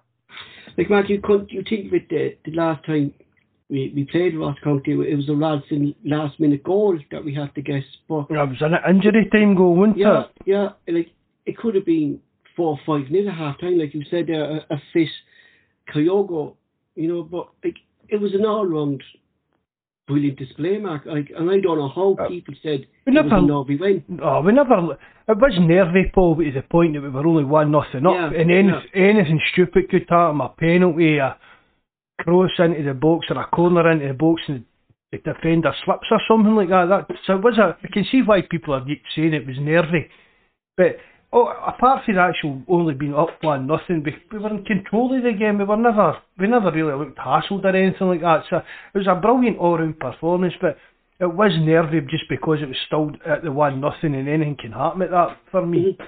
Who stood out, Mark, Sunday, did you think, for you? I think the whole team in general played well. But I thought Jota really. I thought, a lot of people, they weren't getting a stick. A lot of people had been off the boil and things like that and said that he had to step up. We know what he can do, exactly. We know what he can do, but he wasn't sure. People were saying he needed to step up and give us a performance, and he set up a goal and he scored a goal as well. So we can't really fault him for that. So I was really impressed with him. And to be fair as well, I thought for Jota's goal, I thought Giacomakis done brilliant with that. That was kind of, although it hit the bar and that, but that was like a real, what we've said, Paul, a real poacher's goal. See what, Paul, you talk about, and you're quite right to talk about the movement of Maeda and Jota. See Giacomakis' movement in the box, it's absolutely brilliant. It really is brilliant, and I don't think he gets, he doesn't not get credit, because he's really chipped in with the goals and stuff, but see his movement, see if he moves and he doesn't get the ball, he's right away, he moves again, he just doesn't stand still, and I think it goes a wee bit unnoticed because of the way that Maeda is. I think we kind of expect him to be like a target man, but he's got a lot more, he's got the total complete opposite of Kyogo, but he's got a lot more, there's a lot more to his game than just being a target man. He reminds me of Ruud van Nistelrooy. He always moved round in the box and he knew where the ball was going. Like Giacomakis goals, they were all his first touch. I know. Do you know what I mean? Like, it's instant that he has, and he doesn't stop either. Like we all said when we signed him, like, is he, like what you said there, Mark, was he a target man? And then we were giving him stick because, Mark, we thought he was a target, but he's the total opposite. And what he brings to the game is brilliant. He's like he's like what you're saying, Paul, and he's like a poacher. But because he's size and that, we all thought he was just going to be this big muscly target man, but he's got that poacher's instinct, and that's probably how we ended up the top goal scorer in Holland last year. like by going by what you said, like every game's going to be tough, like and stuff like that. But it's crucial, like wins or wins or win. It doesn't matter how you win. It's just not giving them a sniff before Sunday. That's exactly it. And you know something, but what I was looking at was before the game on Sunday. If we can see this out, this is before a ball was kicked. I was thinking to myself, there would be 4 games remaining. We would need to drop points in 3 of those 4 games to not win the league, and that's the sort of the angle I was looking at it. If we can get through the Ross County game, get 3 points, we'd need to drop points in 3 of the last 4 games, which I don't see happening. Because it's not going to happen, Barry. Really, this was because Mark, like you look at the teams we're going to be playing. Like this is going to be one of the toughest games because we know Ross County were going to pack the defence, and it's up to Celtic to break them down, and that's what we did. You know what I mean? Aye, and that's one of the things that Celtic struggled with. We were struggling with it under Lennon, all these packed defences, and we spoke about it. We needed players that could provide wee bits of spark and that, and Jota done it on Sunday. Moving on to next 2 days, 3 days time, Celtic are getting closer and closer. 6 points clear. If we win on Sunday, it's 9 points clear. Celtic have a superior goal difference of plus 21. It's a big game. Look, before we talk about that, Barry, look, what have we learned from the semi-final, and what do you think Ange has to do going into this game? Well, obviously the semi-final, Paul, was a massive disappointment, and I'll be honest, I don't know what you guys. I never saw that coming. I didn't either. We were going to steamroll them. I was a bit disappointed that it seemed to be us that were the tired team. It seemed to be us that were tired. Listen, you can lose these games. Things happen, but I just thought it was all teed up for us to really walk over the top of them. I just think, there's a massive incentive for us now to really go and, stick a dagger in their heart, for want of a better phrase. We've now got the opportunity in front of our own fans, in front of a massive crowd, to go and really grab the win that'll get us the title in all but name. We'll be 9 points clear. There's just that massive incentive in it, to go up against your biggest rivals and to effectively clinch the league. There's just that incentive there that I fully expect the players to be massively up for this game. The crowd are certainly going to be up for it, and I like to think we're going to win. We're going to win this game on Sunday. That's what I see happening, and it'll be party time at Parkhead. Mark, what does Ange do with the front three? We saw some great movement by Merida and Kyogo against Ross County. They started creating space. The high press was at its best with the 2 of them there. We spoke that with the 2 of them there that the high press would work. Does he go with Kyogo, Merida, Yossa, or does he go with Merida, Giamakis, or Yossa? I'd be going with Giamakis, Paul. I would start with Maeda, Giamakis and Jota. And let Giamakis, what we're talking about, do a bit of bullying with them, and then if we need it, we'll get Kyogo, but even if we don't, bring Kyogo in to run them ragged for the last half hour or so. But I'll definitely start with Giamakis. Because what we saw, Barry, from Giamakis back in February is that he harassed McGregor. Exactly. He harassed their defence.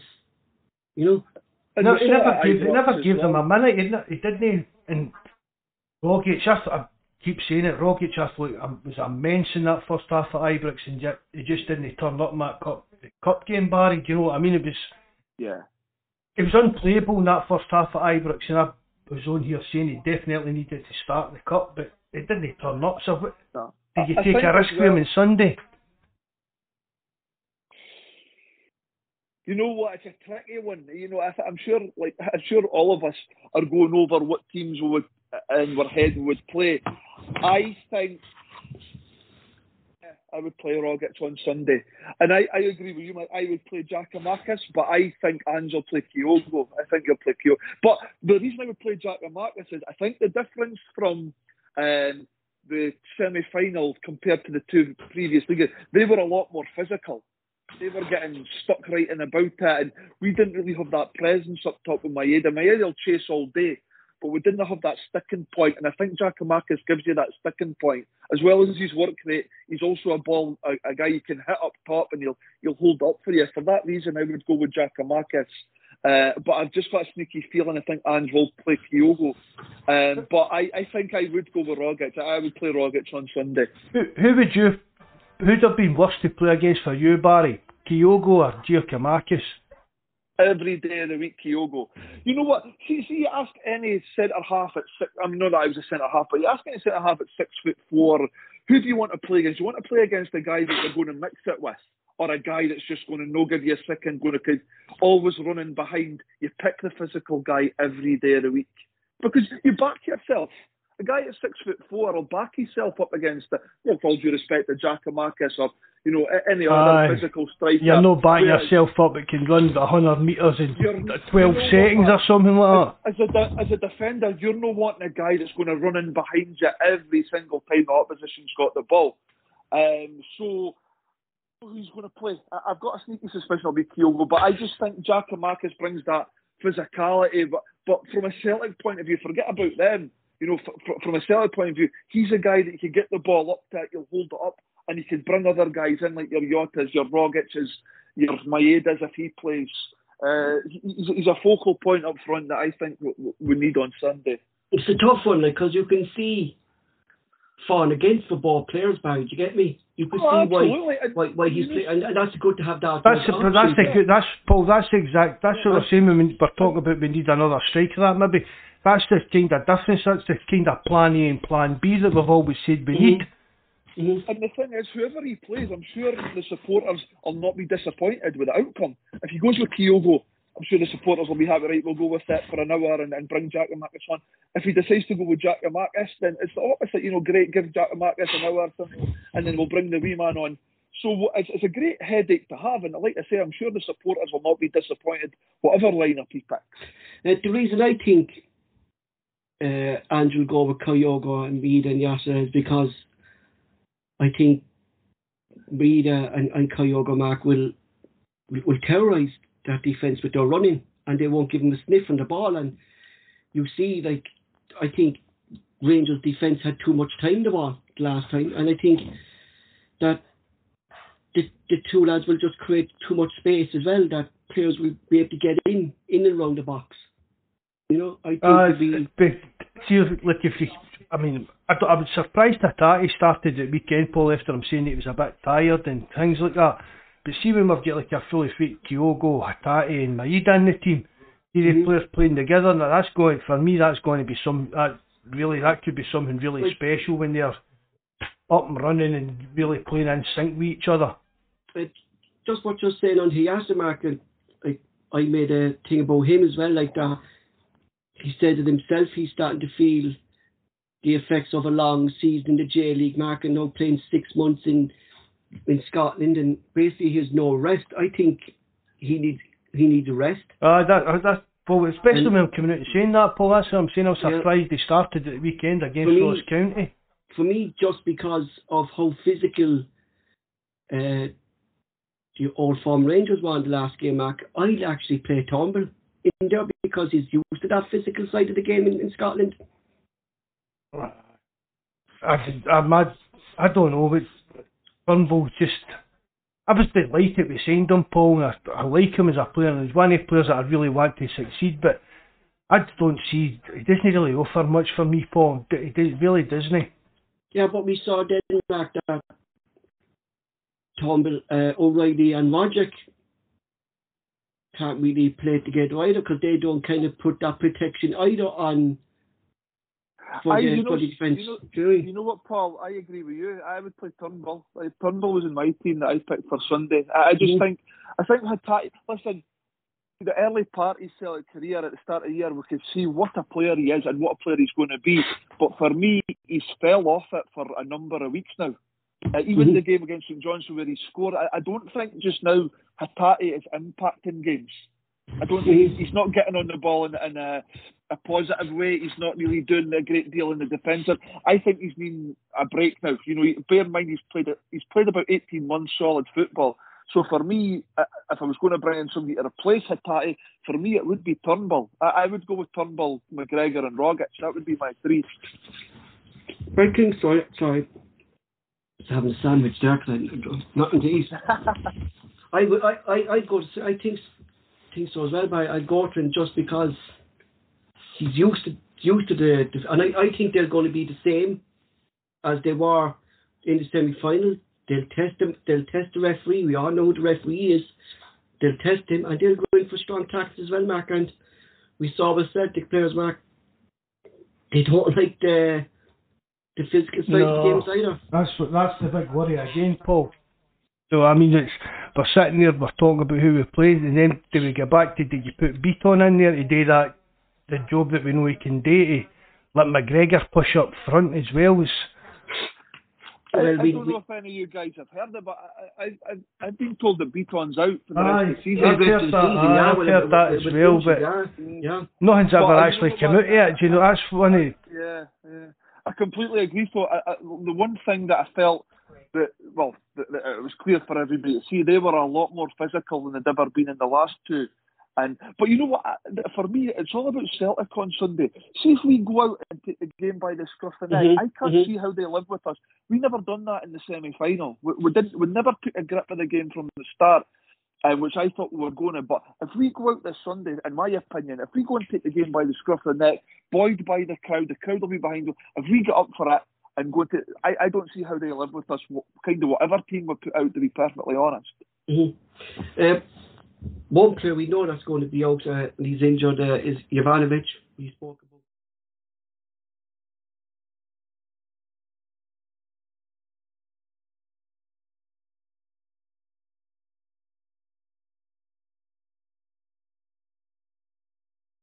Jovanovic doesn't seem to get a hold of these derby games, didn't he? No, he always kind of is like a deer caught in the headlights, didn't it? That's his saying.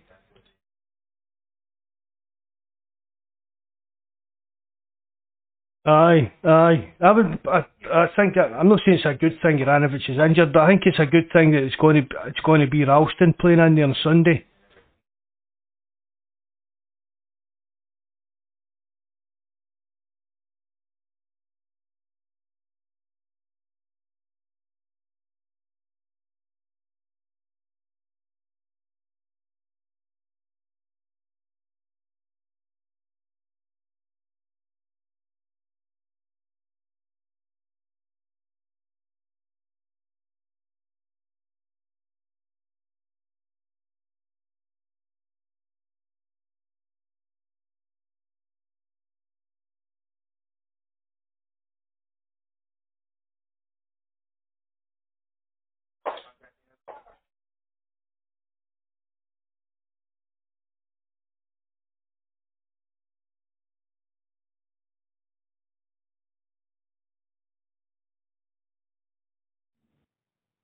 Not kind of overlapping. Like I spoke about that to you numerous of times on the podcast, what Ralston actually brings to the team.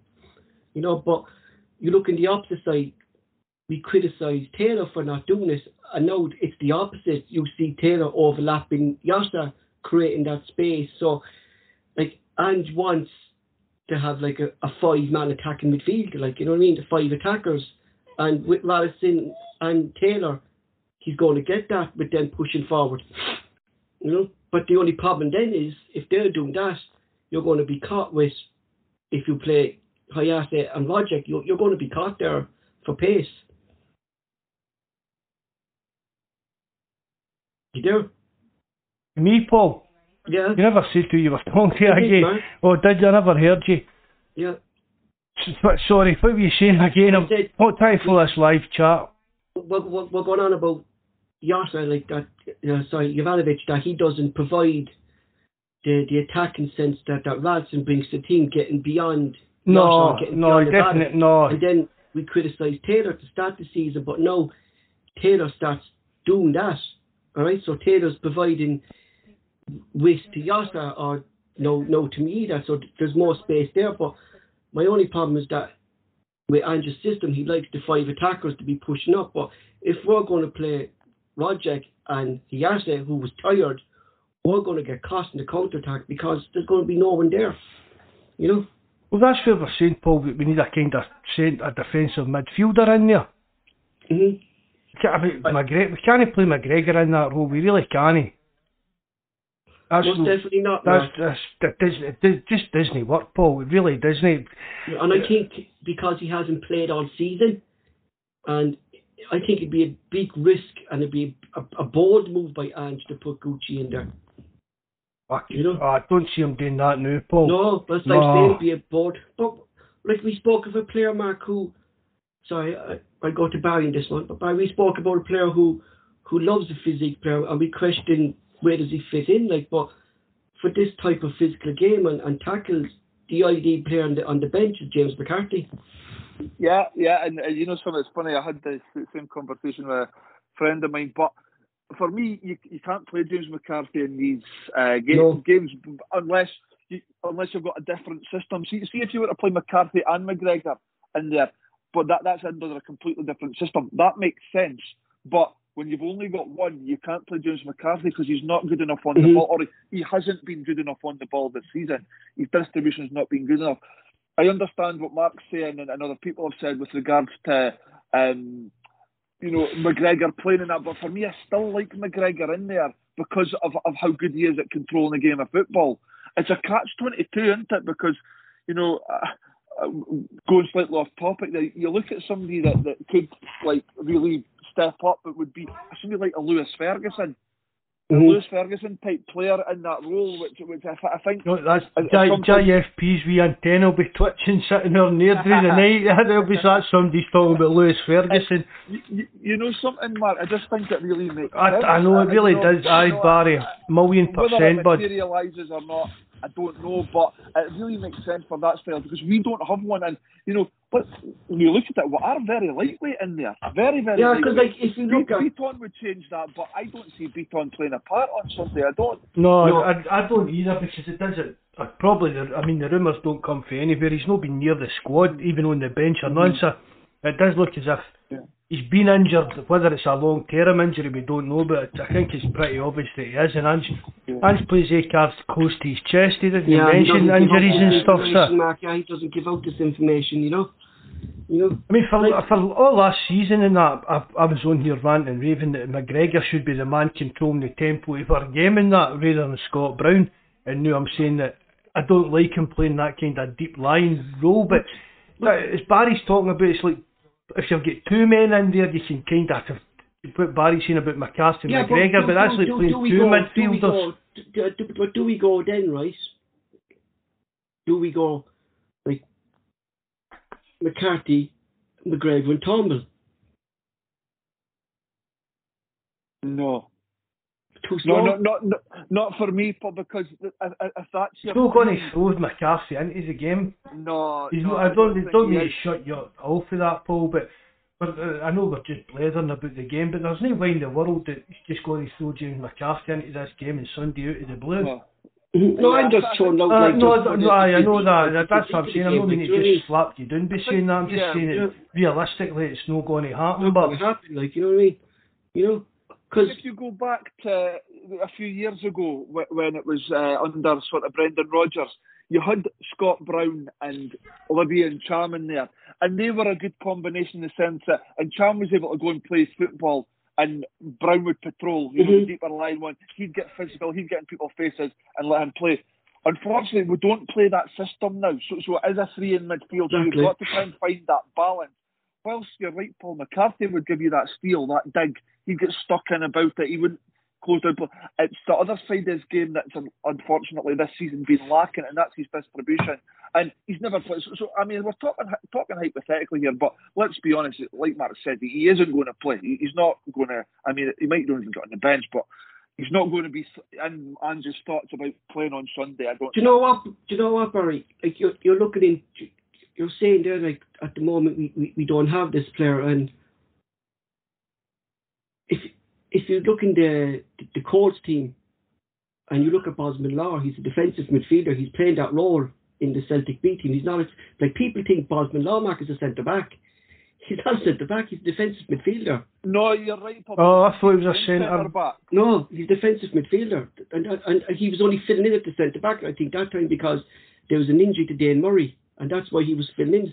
Like there's players coming through the ranks. Barry, he's been playing centre half all season. Well, he has. But he was the Lakers game though. He wasn't playing. It was Julian and thing, and he was. Maybe that was to squash Julian into the team. Yeah, but that's actually his role. Like is the defense. He was signed by Watford as a defensive midfielder. He was this sort of powerhouse in midfield. But that's where he plays for the Irish under 21s as defensive midfielder. A bit of Christopher Ayer then. Going into next season, it might be in Andrew's thoughts and plans, but in the immediate interim, he's obviously not going to step up for Sunday. It's the one area that we're really lacking in this. That the player to play that role. I wouldn't say it's an area we're lacking in, Paul. It's the specific role we're looking for. It's a specific. But I was saying, Mark, like why did he sign Gucci for? Do you get me? I can't understand why he signed Gucci and not. And I don't want to be getting into the Gucci role again. Like, but this is the player this is the role that he's like. There must be something there. Is it due to his fitness or is it due down to something, some kind of injury? Well, I said he's just kind of been unlucky. He's training well. Maybe just because the injuries have fell down the pecking order a bit. Mm-hmm. I think he's been unfortunate because obviously a bit like Dembele. Andrews isn't bringing in these guys to. No, that's what I'm saying. Yeah, exactly. He's bringing them into play, and he got his start against Al, and it was a horrendous tackle that put him out for a few weeks. And when you're out for a few weeks and the team are playing well and they're riding on the crest of a wave, it's then difficult to come in and bear in mind the player that's playing his position right now is Callum McGregor. Are you going to drop Callum McGregor? No, exactly. I know the tendency is to put McGregor further forward when he's brought in Beaton in and so on and so forth. But you're then asking, to take the captain's place. I just think he's been really unfortunate. But I think Gucci will play a part next year. I really do. I don't think Ange would have brought him to the club if he didn't believe he could make a big contribution. I agree with Barry on that, Paul. I think it's just maybe I'm the same, yeah. The stars have aligned for him, kind of thing. We signed him for a reason, Mark, and I've always said that, like, and this is the reason why we signed him was to play this role. So, like, maybe in training, Paul, he's still learning his actual role that Ange wants to do, and he's just not quite at that or something. But I agree with Barry. I think he'll have a big part to play going forward for us. What would your starting lineup be, Barry, for Sunday? For Sunday, not that I think Ange will do this, but I would go, obviously, Hart in the goal. My back four would be Ralston, Carter Vickers, Starfelt, Taylor. My three, what I would pick in midfield, I would go Turnbull, McGregor, Rogic, and I would go Maeda, Giacomakis, and Jota. That would be my team. Mm-hmm. I'd go Hart, obviously, like the 4 players that go to start, the 5 players are the defence, like, you know what I mean? Yeah, that's not going to change. Hart, Ralston, Vickers, Starfelt, and Taylor. I went McGregor.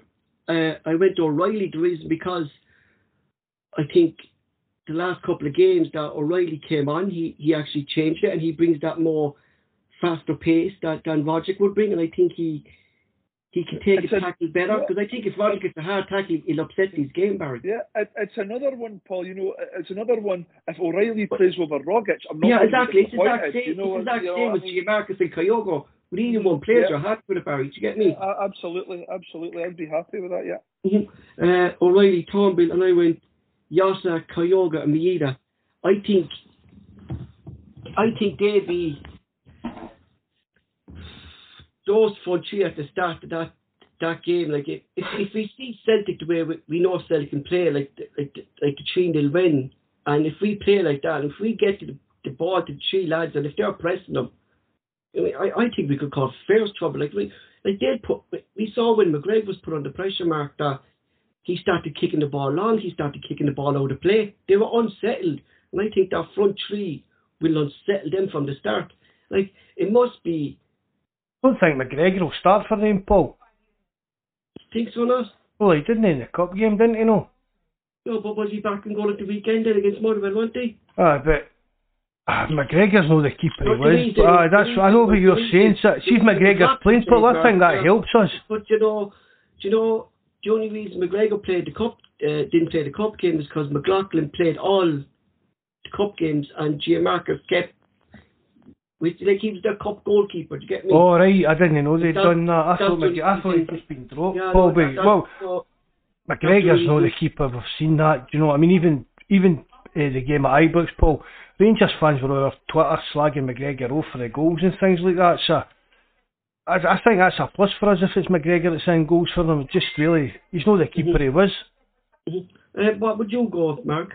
Well, really. Well, the front three is the same as Barry. You got Giacomakis and Maeda.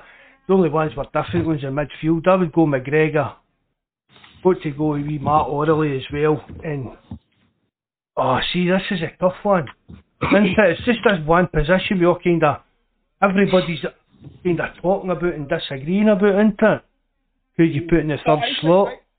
I think you'll play Hatate, Mark. I think he will, yeah. I think it would be. I think it will be. I think he will. I think he will play Hatate. But right? Do you think like if he plays Hatate, right? Okay, and how fast we saw Maeda and Kyogo, do you think maybe that would suit him more, the fast ball, getting the fast ball to them, that he's not dwelling on the ball, then he's getting these fast passes to those players, Kyogo and Maeda. You know, sort of. I just think all players. We just need to start the game that we started back in February. That's for me. That's what's going to be the key to the game. If we can start fast and really get going, like we did at the start of February when we beat them 3-0. If we can play to that level, I mean, with regards to Hatate, and I know he has been saying, and I said, you know, a short while ago that he's not been the same player. I do believe that. Exactly. Hopefully, you know, just playing these one games, maybe he is getting a wee bit of recovery back into his body.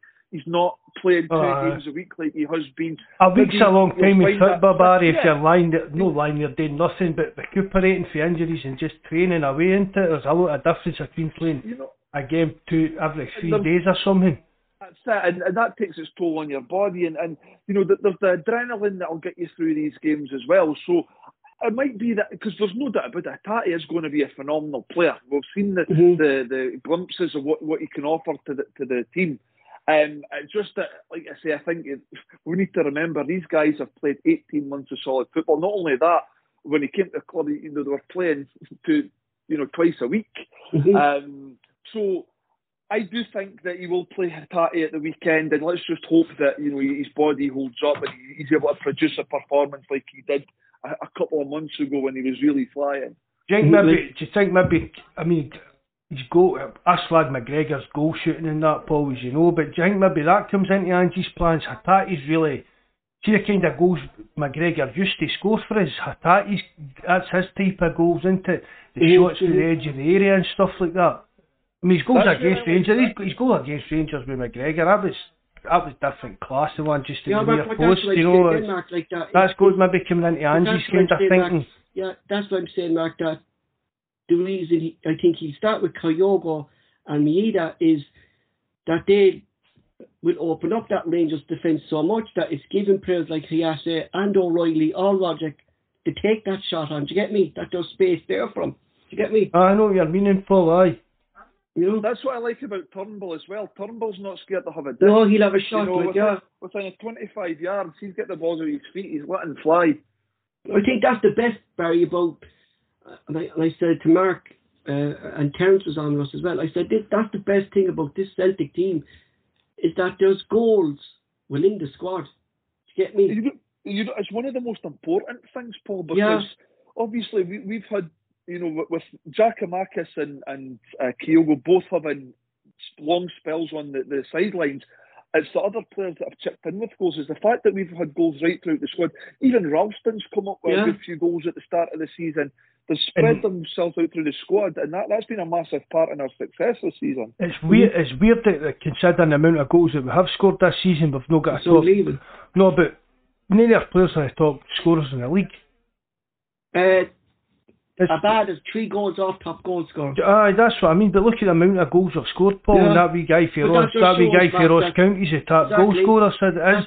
These goals are coming from all different areas. Different areas, and that's good. But like we're speaking of front three, like, but not only a front three, like. Greg Taylor scoring the Ibrox. I mean, really, I mean, they lost. No, Ibrox. You know what I'm saying? The cup game. I mean, any other time your left back scoring a goal in an old derby game, it's massive. But it's been kind of overlooked. But I mean, Greg, a guy that's been slaughtered with Celtic fans popped up with a goal in a derby game like that. Exactly. It shows you, Paul, that just any Celtic player at any time is capable of scoring a goal. We need to work, although we need to work better on our set pieces for the usual for Carter Vickers and that to go on the end of. Definitely, and I think Mark O'Reilly set pieces are. I think they're about the best in the club. O'Reilly set pieces.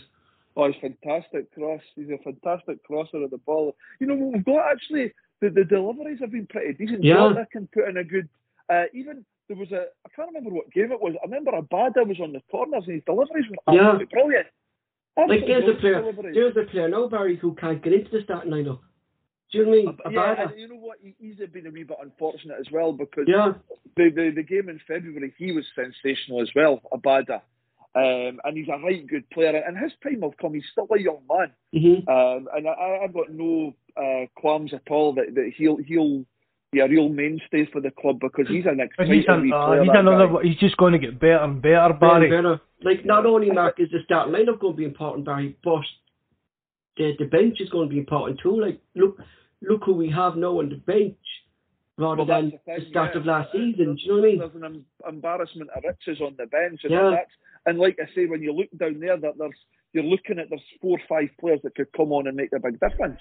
And that just shows the depth of the squad. We weren't always fortunate at the early part of the season to have, you know, this squad available to change games and these players to come off the bench. But now we're at that stage, and we're at the stage where it's a vital part of the season, and you do have these players that'll come on and make an impact. I'm seeing a lot of postmarks saying O'Reilly has to start over Roger. And I think I would have that. To agree with it, because I think if Roger gets a hard tackle in the start of the game, Mark, that's going to be him out for the game. I don't think Roger's not that type of player, Mark, who likes a kind of a physical tackle on him, and I think O'Reilly will be able to handle this more than because. Paul, I keep going on. Rogic is that first half of Ibrox the other week. Yeah. And yet it was a totally different Rogic that turned up at Hampden. Yeah, but they targeted Rogic, Mark. As I said, Paul, that game at Ibrox, they wee pockets in between the midfield and the attack. He was getting all the space he wanted and was running amok in there. And then at Hampden there, it was just the man was right on him every single time. He didn't get an inch on it, and he absolutely done nothing really. I'm not slagging him off. He just get marked out the game. So I would rather go with wee Matt Orley anyway. But just think as well, as you're saying, Paul, he's a wee bit more physical presence about him. Yeah. And I think that we need that, but we don't want to go toe to toe with him. With the physical side of the game, Paul. Let's play football and outplay them. Don't get involved with the kind of... Mark, that we have to kind of look at too, and I think it's going to be key to Kyogo and Mieda playing is, in the last game, we saw them bypass our midfield with the long ball, right? And that's kind of how they kind of won this battle. Like, I mean, I think with the 2 lads, they won't be able to do that. Do you get me? Rangers weren't trying to outplay us in the midfield. No. They muscled us in the midfield, and you see there was big route one football. There, like, you know what I mean? You know, Bobby Sundown's going Hart, Rallison, Vickers, Starfelt, Taylor, McGregor, O'Reilly, Turnbull, Mieda, Kyogo, Yasha. Everyone's kind of the same bar. Kind of one or two players. It's either Giacomakis or Kyogo or whoever's playing with McGregor and wee Matt Orley. That's who everybody's kind of debating, isn't it? Not only are we nervous about the game, we're also nervous about the referee, as Beaton was appointed match referee in the day. Surely things will hopefully might change a bit with the referee station after a horrific show by Bobby Madden, who was criticised by ex-players in Scottish. They were criticised by former referees. Mark, Barry, that game was actually the worst refereeing display I ever saw throughout my days watching football. Bobby Madden's game last week. Yeah, I mean, we've spoken about it on numerous podcasts. I mean, it's just the standard of referee. I mean, for me, listen, I'll be honest. For me, Bobby Madden, he was horrendous, and he was. And I don't think anybody's said different. He didn't make any decisions that cost us the game, in my opinion. No. Some people point to the fact that he could have sent Lundstrom off for a No, number. And yeah, I get that, but it was more our, where we fell down. But I mean, he was terrible. But I just don't think his decisions impacted the result of the game. I don't. I think we were poor on the day. I'm kind of going to disagree a wee bit there with you, Barry. Mm-hmm. I'm not saying his decisions impacted the game as such, that's why we lost, but it's the wee daft fouls that start the game. But you saw with Clancy he keeps blowing for these wee fouls, and it's stopping and starting, and it doesn't let Celtic build up any rhythm of playing the game. Yeah. I think that affects. I know what you're saying. Not any major decisions really. He never gave a penalty that wasn't a penalty. But I think the decisions, the way he controls the game, kind of affects us. It's like being a wee slidey bum. Mark, what was interesting though, Mark? O'Callaghan went in. It was Compty. Callaghan went in for one tackle. Clancy left him off. He went in for the second one. Clancy booked him straight away at the second one, and that was the thing. And that's it, Paul, on the live chat. I thought he was going to get sent off that day. Yeah, because I know the type of player he is, and then he didn't really put in another kind of dodgy tackle all game. And then, Mark, that's proper refereeing, Barry. In my opinion, is lay down the law. If there's a dirty tackle in there, you do it once, you do it twice, you're going to get booked. That's it. And then the game then plays the way it should. I mean, the drop ball thing, that was bizarre. Yeah, Barry, what you're taking that actually? That was totally bizarre. I've not got a clue what that was about. Sorry, go and refresh my memory. What happened there again? I can't remember that. It was just the drop. There was a drop. Nobody actually knows. He blew up an injury to one of the player, Mark, and then he blew up and then he dropped the ball. Just dropped the ball, Barry, maybe 20 yards outside the box and done like a drop ball. He done like a free kick or just a kind of one of the free give the ball back to him shot. He dropped the ball. I don't know. Well, it probably just typifies what was an absolute shocker of a performance. But even like, I mean, I've said, Paul, people listening to this, we're no using that, but we speak about this all the time. Even dodgy decisions against Celtic, we will talk about them. It's nothing like sour grapes or that, Paul, isn't it? No. When we sit and talk about referees, that's just how shite they actually are. We're saying it when we win. Aye. That's why you need to call it out when you do win and lose, Paul. Even the blocking down the ball of Joe Hart, like that's a bookable offence. Did you see the one the other night? I don't even know what team it was. It, and the keeper ran out with the ball and kind of punched the guy in the face. Yeah, that was Aberdeen Livingston, wasn't it? The Livingston keeper. And the keeper was running out, Paul. Was it? See as if he was going to like throw the ball, and somebody's went in to block it, and he's kind of kicked it on his swung, but he's caught the boy, he's punched the boy in the face, and Aberdeen players went down, and the referees gave that as a free kick to the opposition team. Well, he booked the Aberdeen player, didn't he? Aye, he gave the free kick against. I mean, that's just another bizarre decision in Scottish refereeing. And people think VAR's going to help Scottish football. I'm dreading VAR coming in, I really am. Especially when you know who's going to be on it. Like, do you know what I mean? I was looking at our referees throughout the season, right? We had Madden 7 times. We've beaten 6 times. This will be joint 7 with Madden.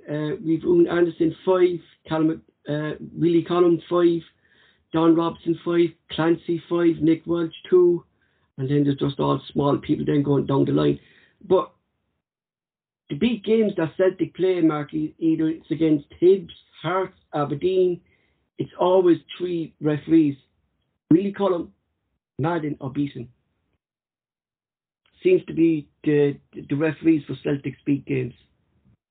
Well, Paul, it's probably because they're classed as the top referees in the country. That's how they're getting the top games in the country. Do you know what I mean? I've many times have I said it, Paul. For me, UEFA should be taking over the refereeing system. That would take, and not just in Scotland, in every country that would take. See if UEFA took over the refereeing system across Europe, the European leagues, it would make sure everybody was refereeing at a level they were competent to referee at and stuff like that. Bobby Madden was going off to ref a match in Greece. Or was that all rumours? I don't know. No, no, that was a fake picture, Paul, wasn't it? It was but that was the picture went up, but then someone at the end of it said no, he's actually going to Greece. I don't think there are any Scottish referees on the UEFA list, surely. Well, I think was it one referee, Mark, was it Beeson was on it a couple last season, and some manager came up and says he never wants him to ref again. Oh, there was one then, aye. It's just everything's controversial, and see, the thing about it in Scotland, Paul, is nobody's going to say. Right, let's be honest. McGregor was lucky not to get that tackle in the Derby game at Ibrox. McGregor was lucky with that, right? But see the other side of the coin. See if Rangers had won that, it would be the referee was terrible. He done this wrong. He done that wrong. He done this wrong. But they got a late goal and won the game, so the referee had a great performance. No, do you know what I mean? So a lot of that. They won't come out and criticise. No. Like, when we do, But Mark, sorry, Barry. It's like what you said. Like, fair enough. Madden's performance was bad. Like, but he didn't lose us the game. Celtic just didn't turn up, and Celtic need to turn. No better place to do it than Celtic Park, a full house. Like, it's in our hands to take the title off our neighbours Sunday. Yeah, it's going to be an absolute party atmosphere. The fans are going to be right up for it, and that's. I just hope the players can emulate that, because if they do, like I say, Rangers will not live with us. Not be able to live with us. For me, it's all down to Celtic. If Celtic turn up, we win the game. If they don't, it could be an interesting afternoon. But like I say, if they don't, we'll draw. If we don't, we'll draw. Yeah. Which isn't even a disaster, really, is it? Because it's just delaying the inevitable the league win. But I fully expect it to be a brilliant atmosphere. And if the players can't get up and get at this team with the fans, 60,000 fans behind them, then there's something far wrong. I don't expect that to be the case. I really do think that we'll turn up, we'll show the right desire, the right attitude, and Rangers will not be able to live with it. See, in the huddle before the game, Paul, all wee McGregor needs to say to the players is, see that feeling you said at the end of that game at Hampden? This is the time to bury that ghost. You win this today, and what happened at Hampden 2 weeks ago will not matter a jot in your life. This will be the best day of your life if you win this game today. Because there's a lot of media in Scotland, Mark, and players are coming out saying Celtic are going through a dip, but then you see the game in Ross County, we didn't let that affect us, so that's what we have to do, Mark. We don't get the last derby out of our heads. This is a different game. We have a chance to win the title. Let's go do it. Aye, that's it, Paul. This is the time to exercise the ghost of what happened at Hampden the other week. And these players, Paul, we keep saying it, and the turnaround at the club, Paul, for last summer, it's fantastic. It's unbelievable. Apart from we drunk John, we United Ireland, Paul, nobody could have predicted that we had won the League Cup. We were going to be actually winning the league with a couple of games even to spare. Very sensational, to where we are now, to where we are in the summer. We have a chance to win the title. We said at the start of the season, we didn't even know who Ange was, and we were saying we'd be happy to finish second but close the gap. Yeah, it's just been a remarkable turnaround. But like I say, you turn the clock back to last summer, 25 points, losing the league to Rangers.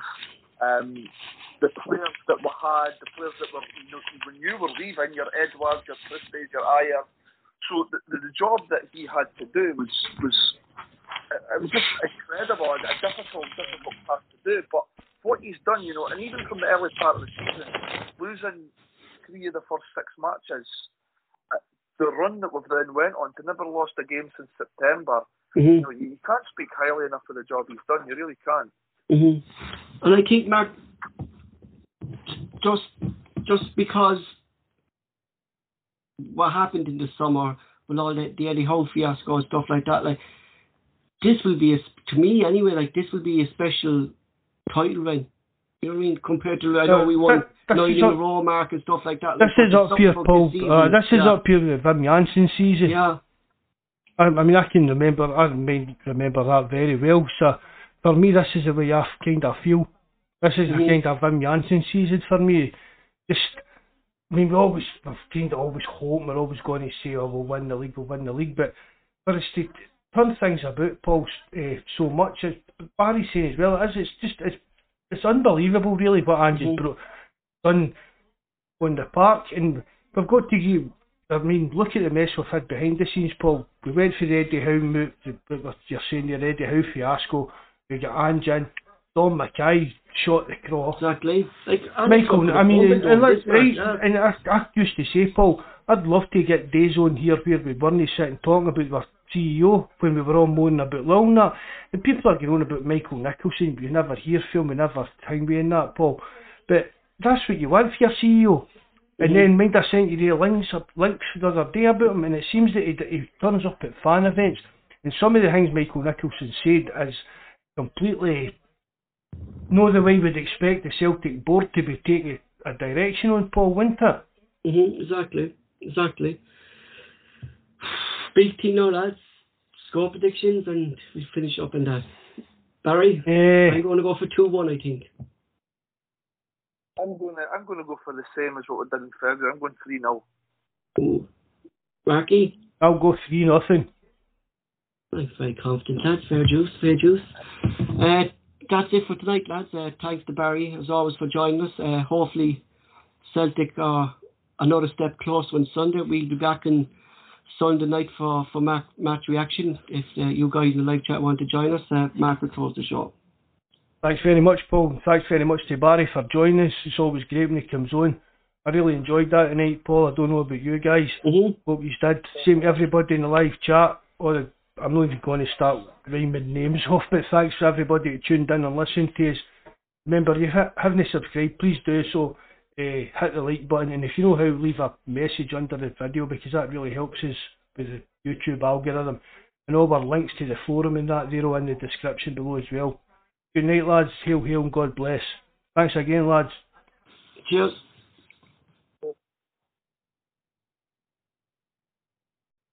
I thought you were special, mate.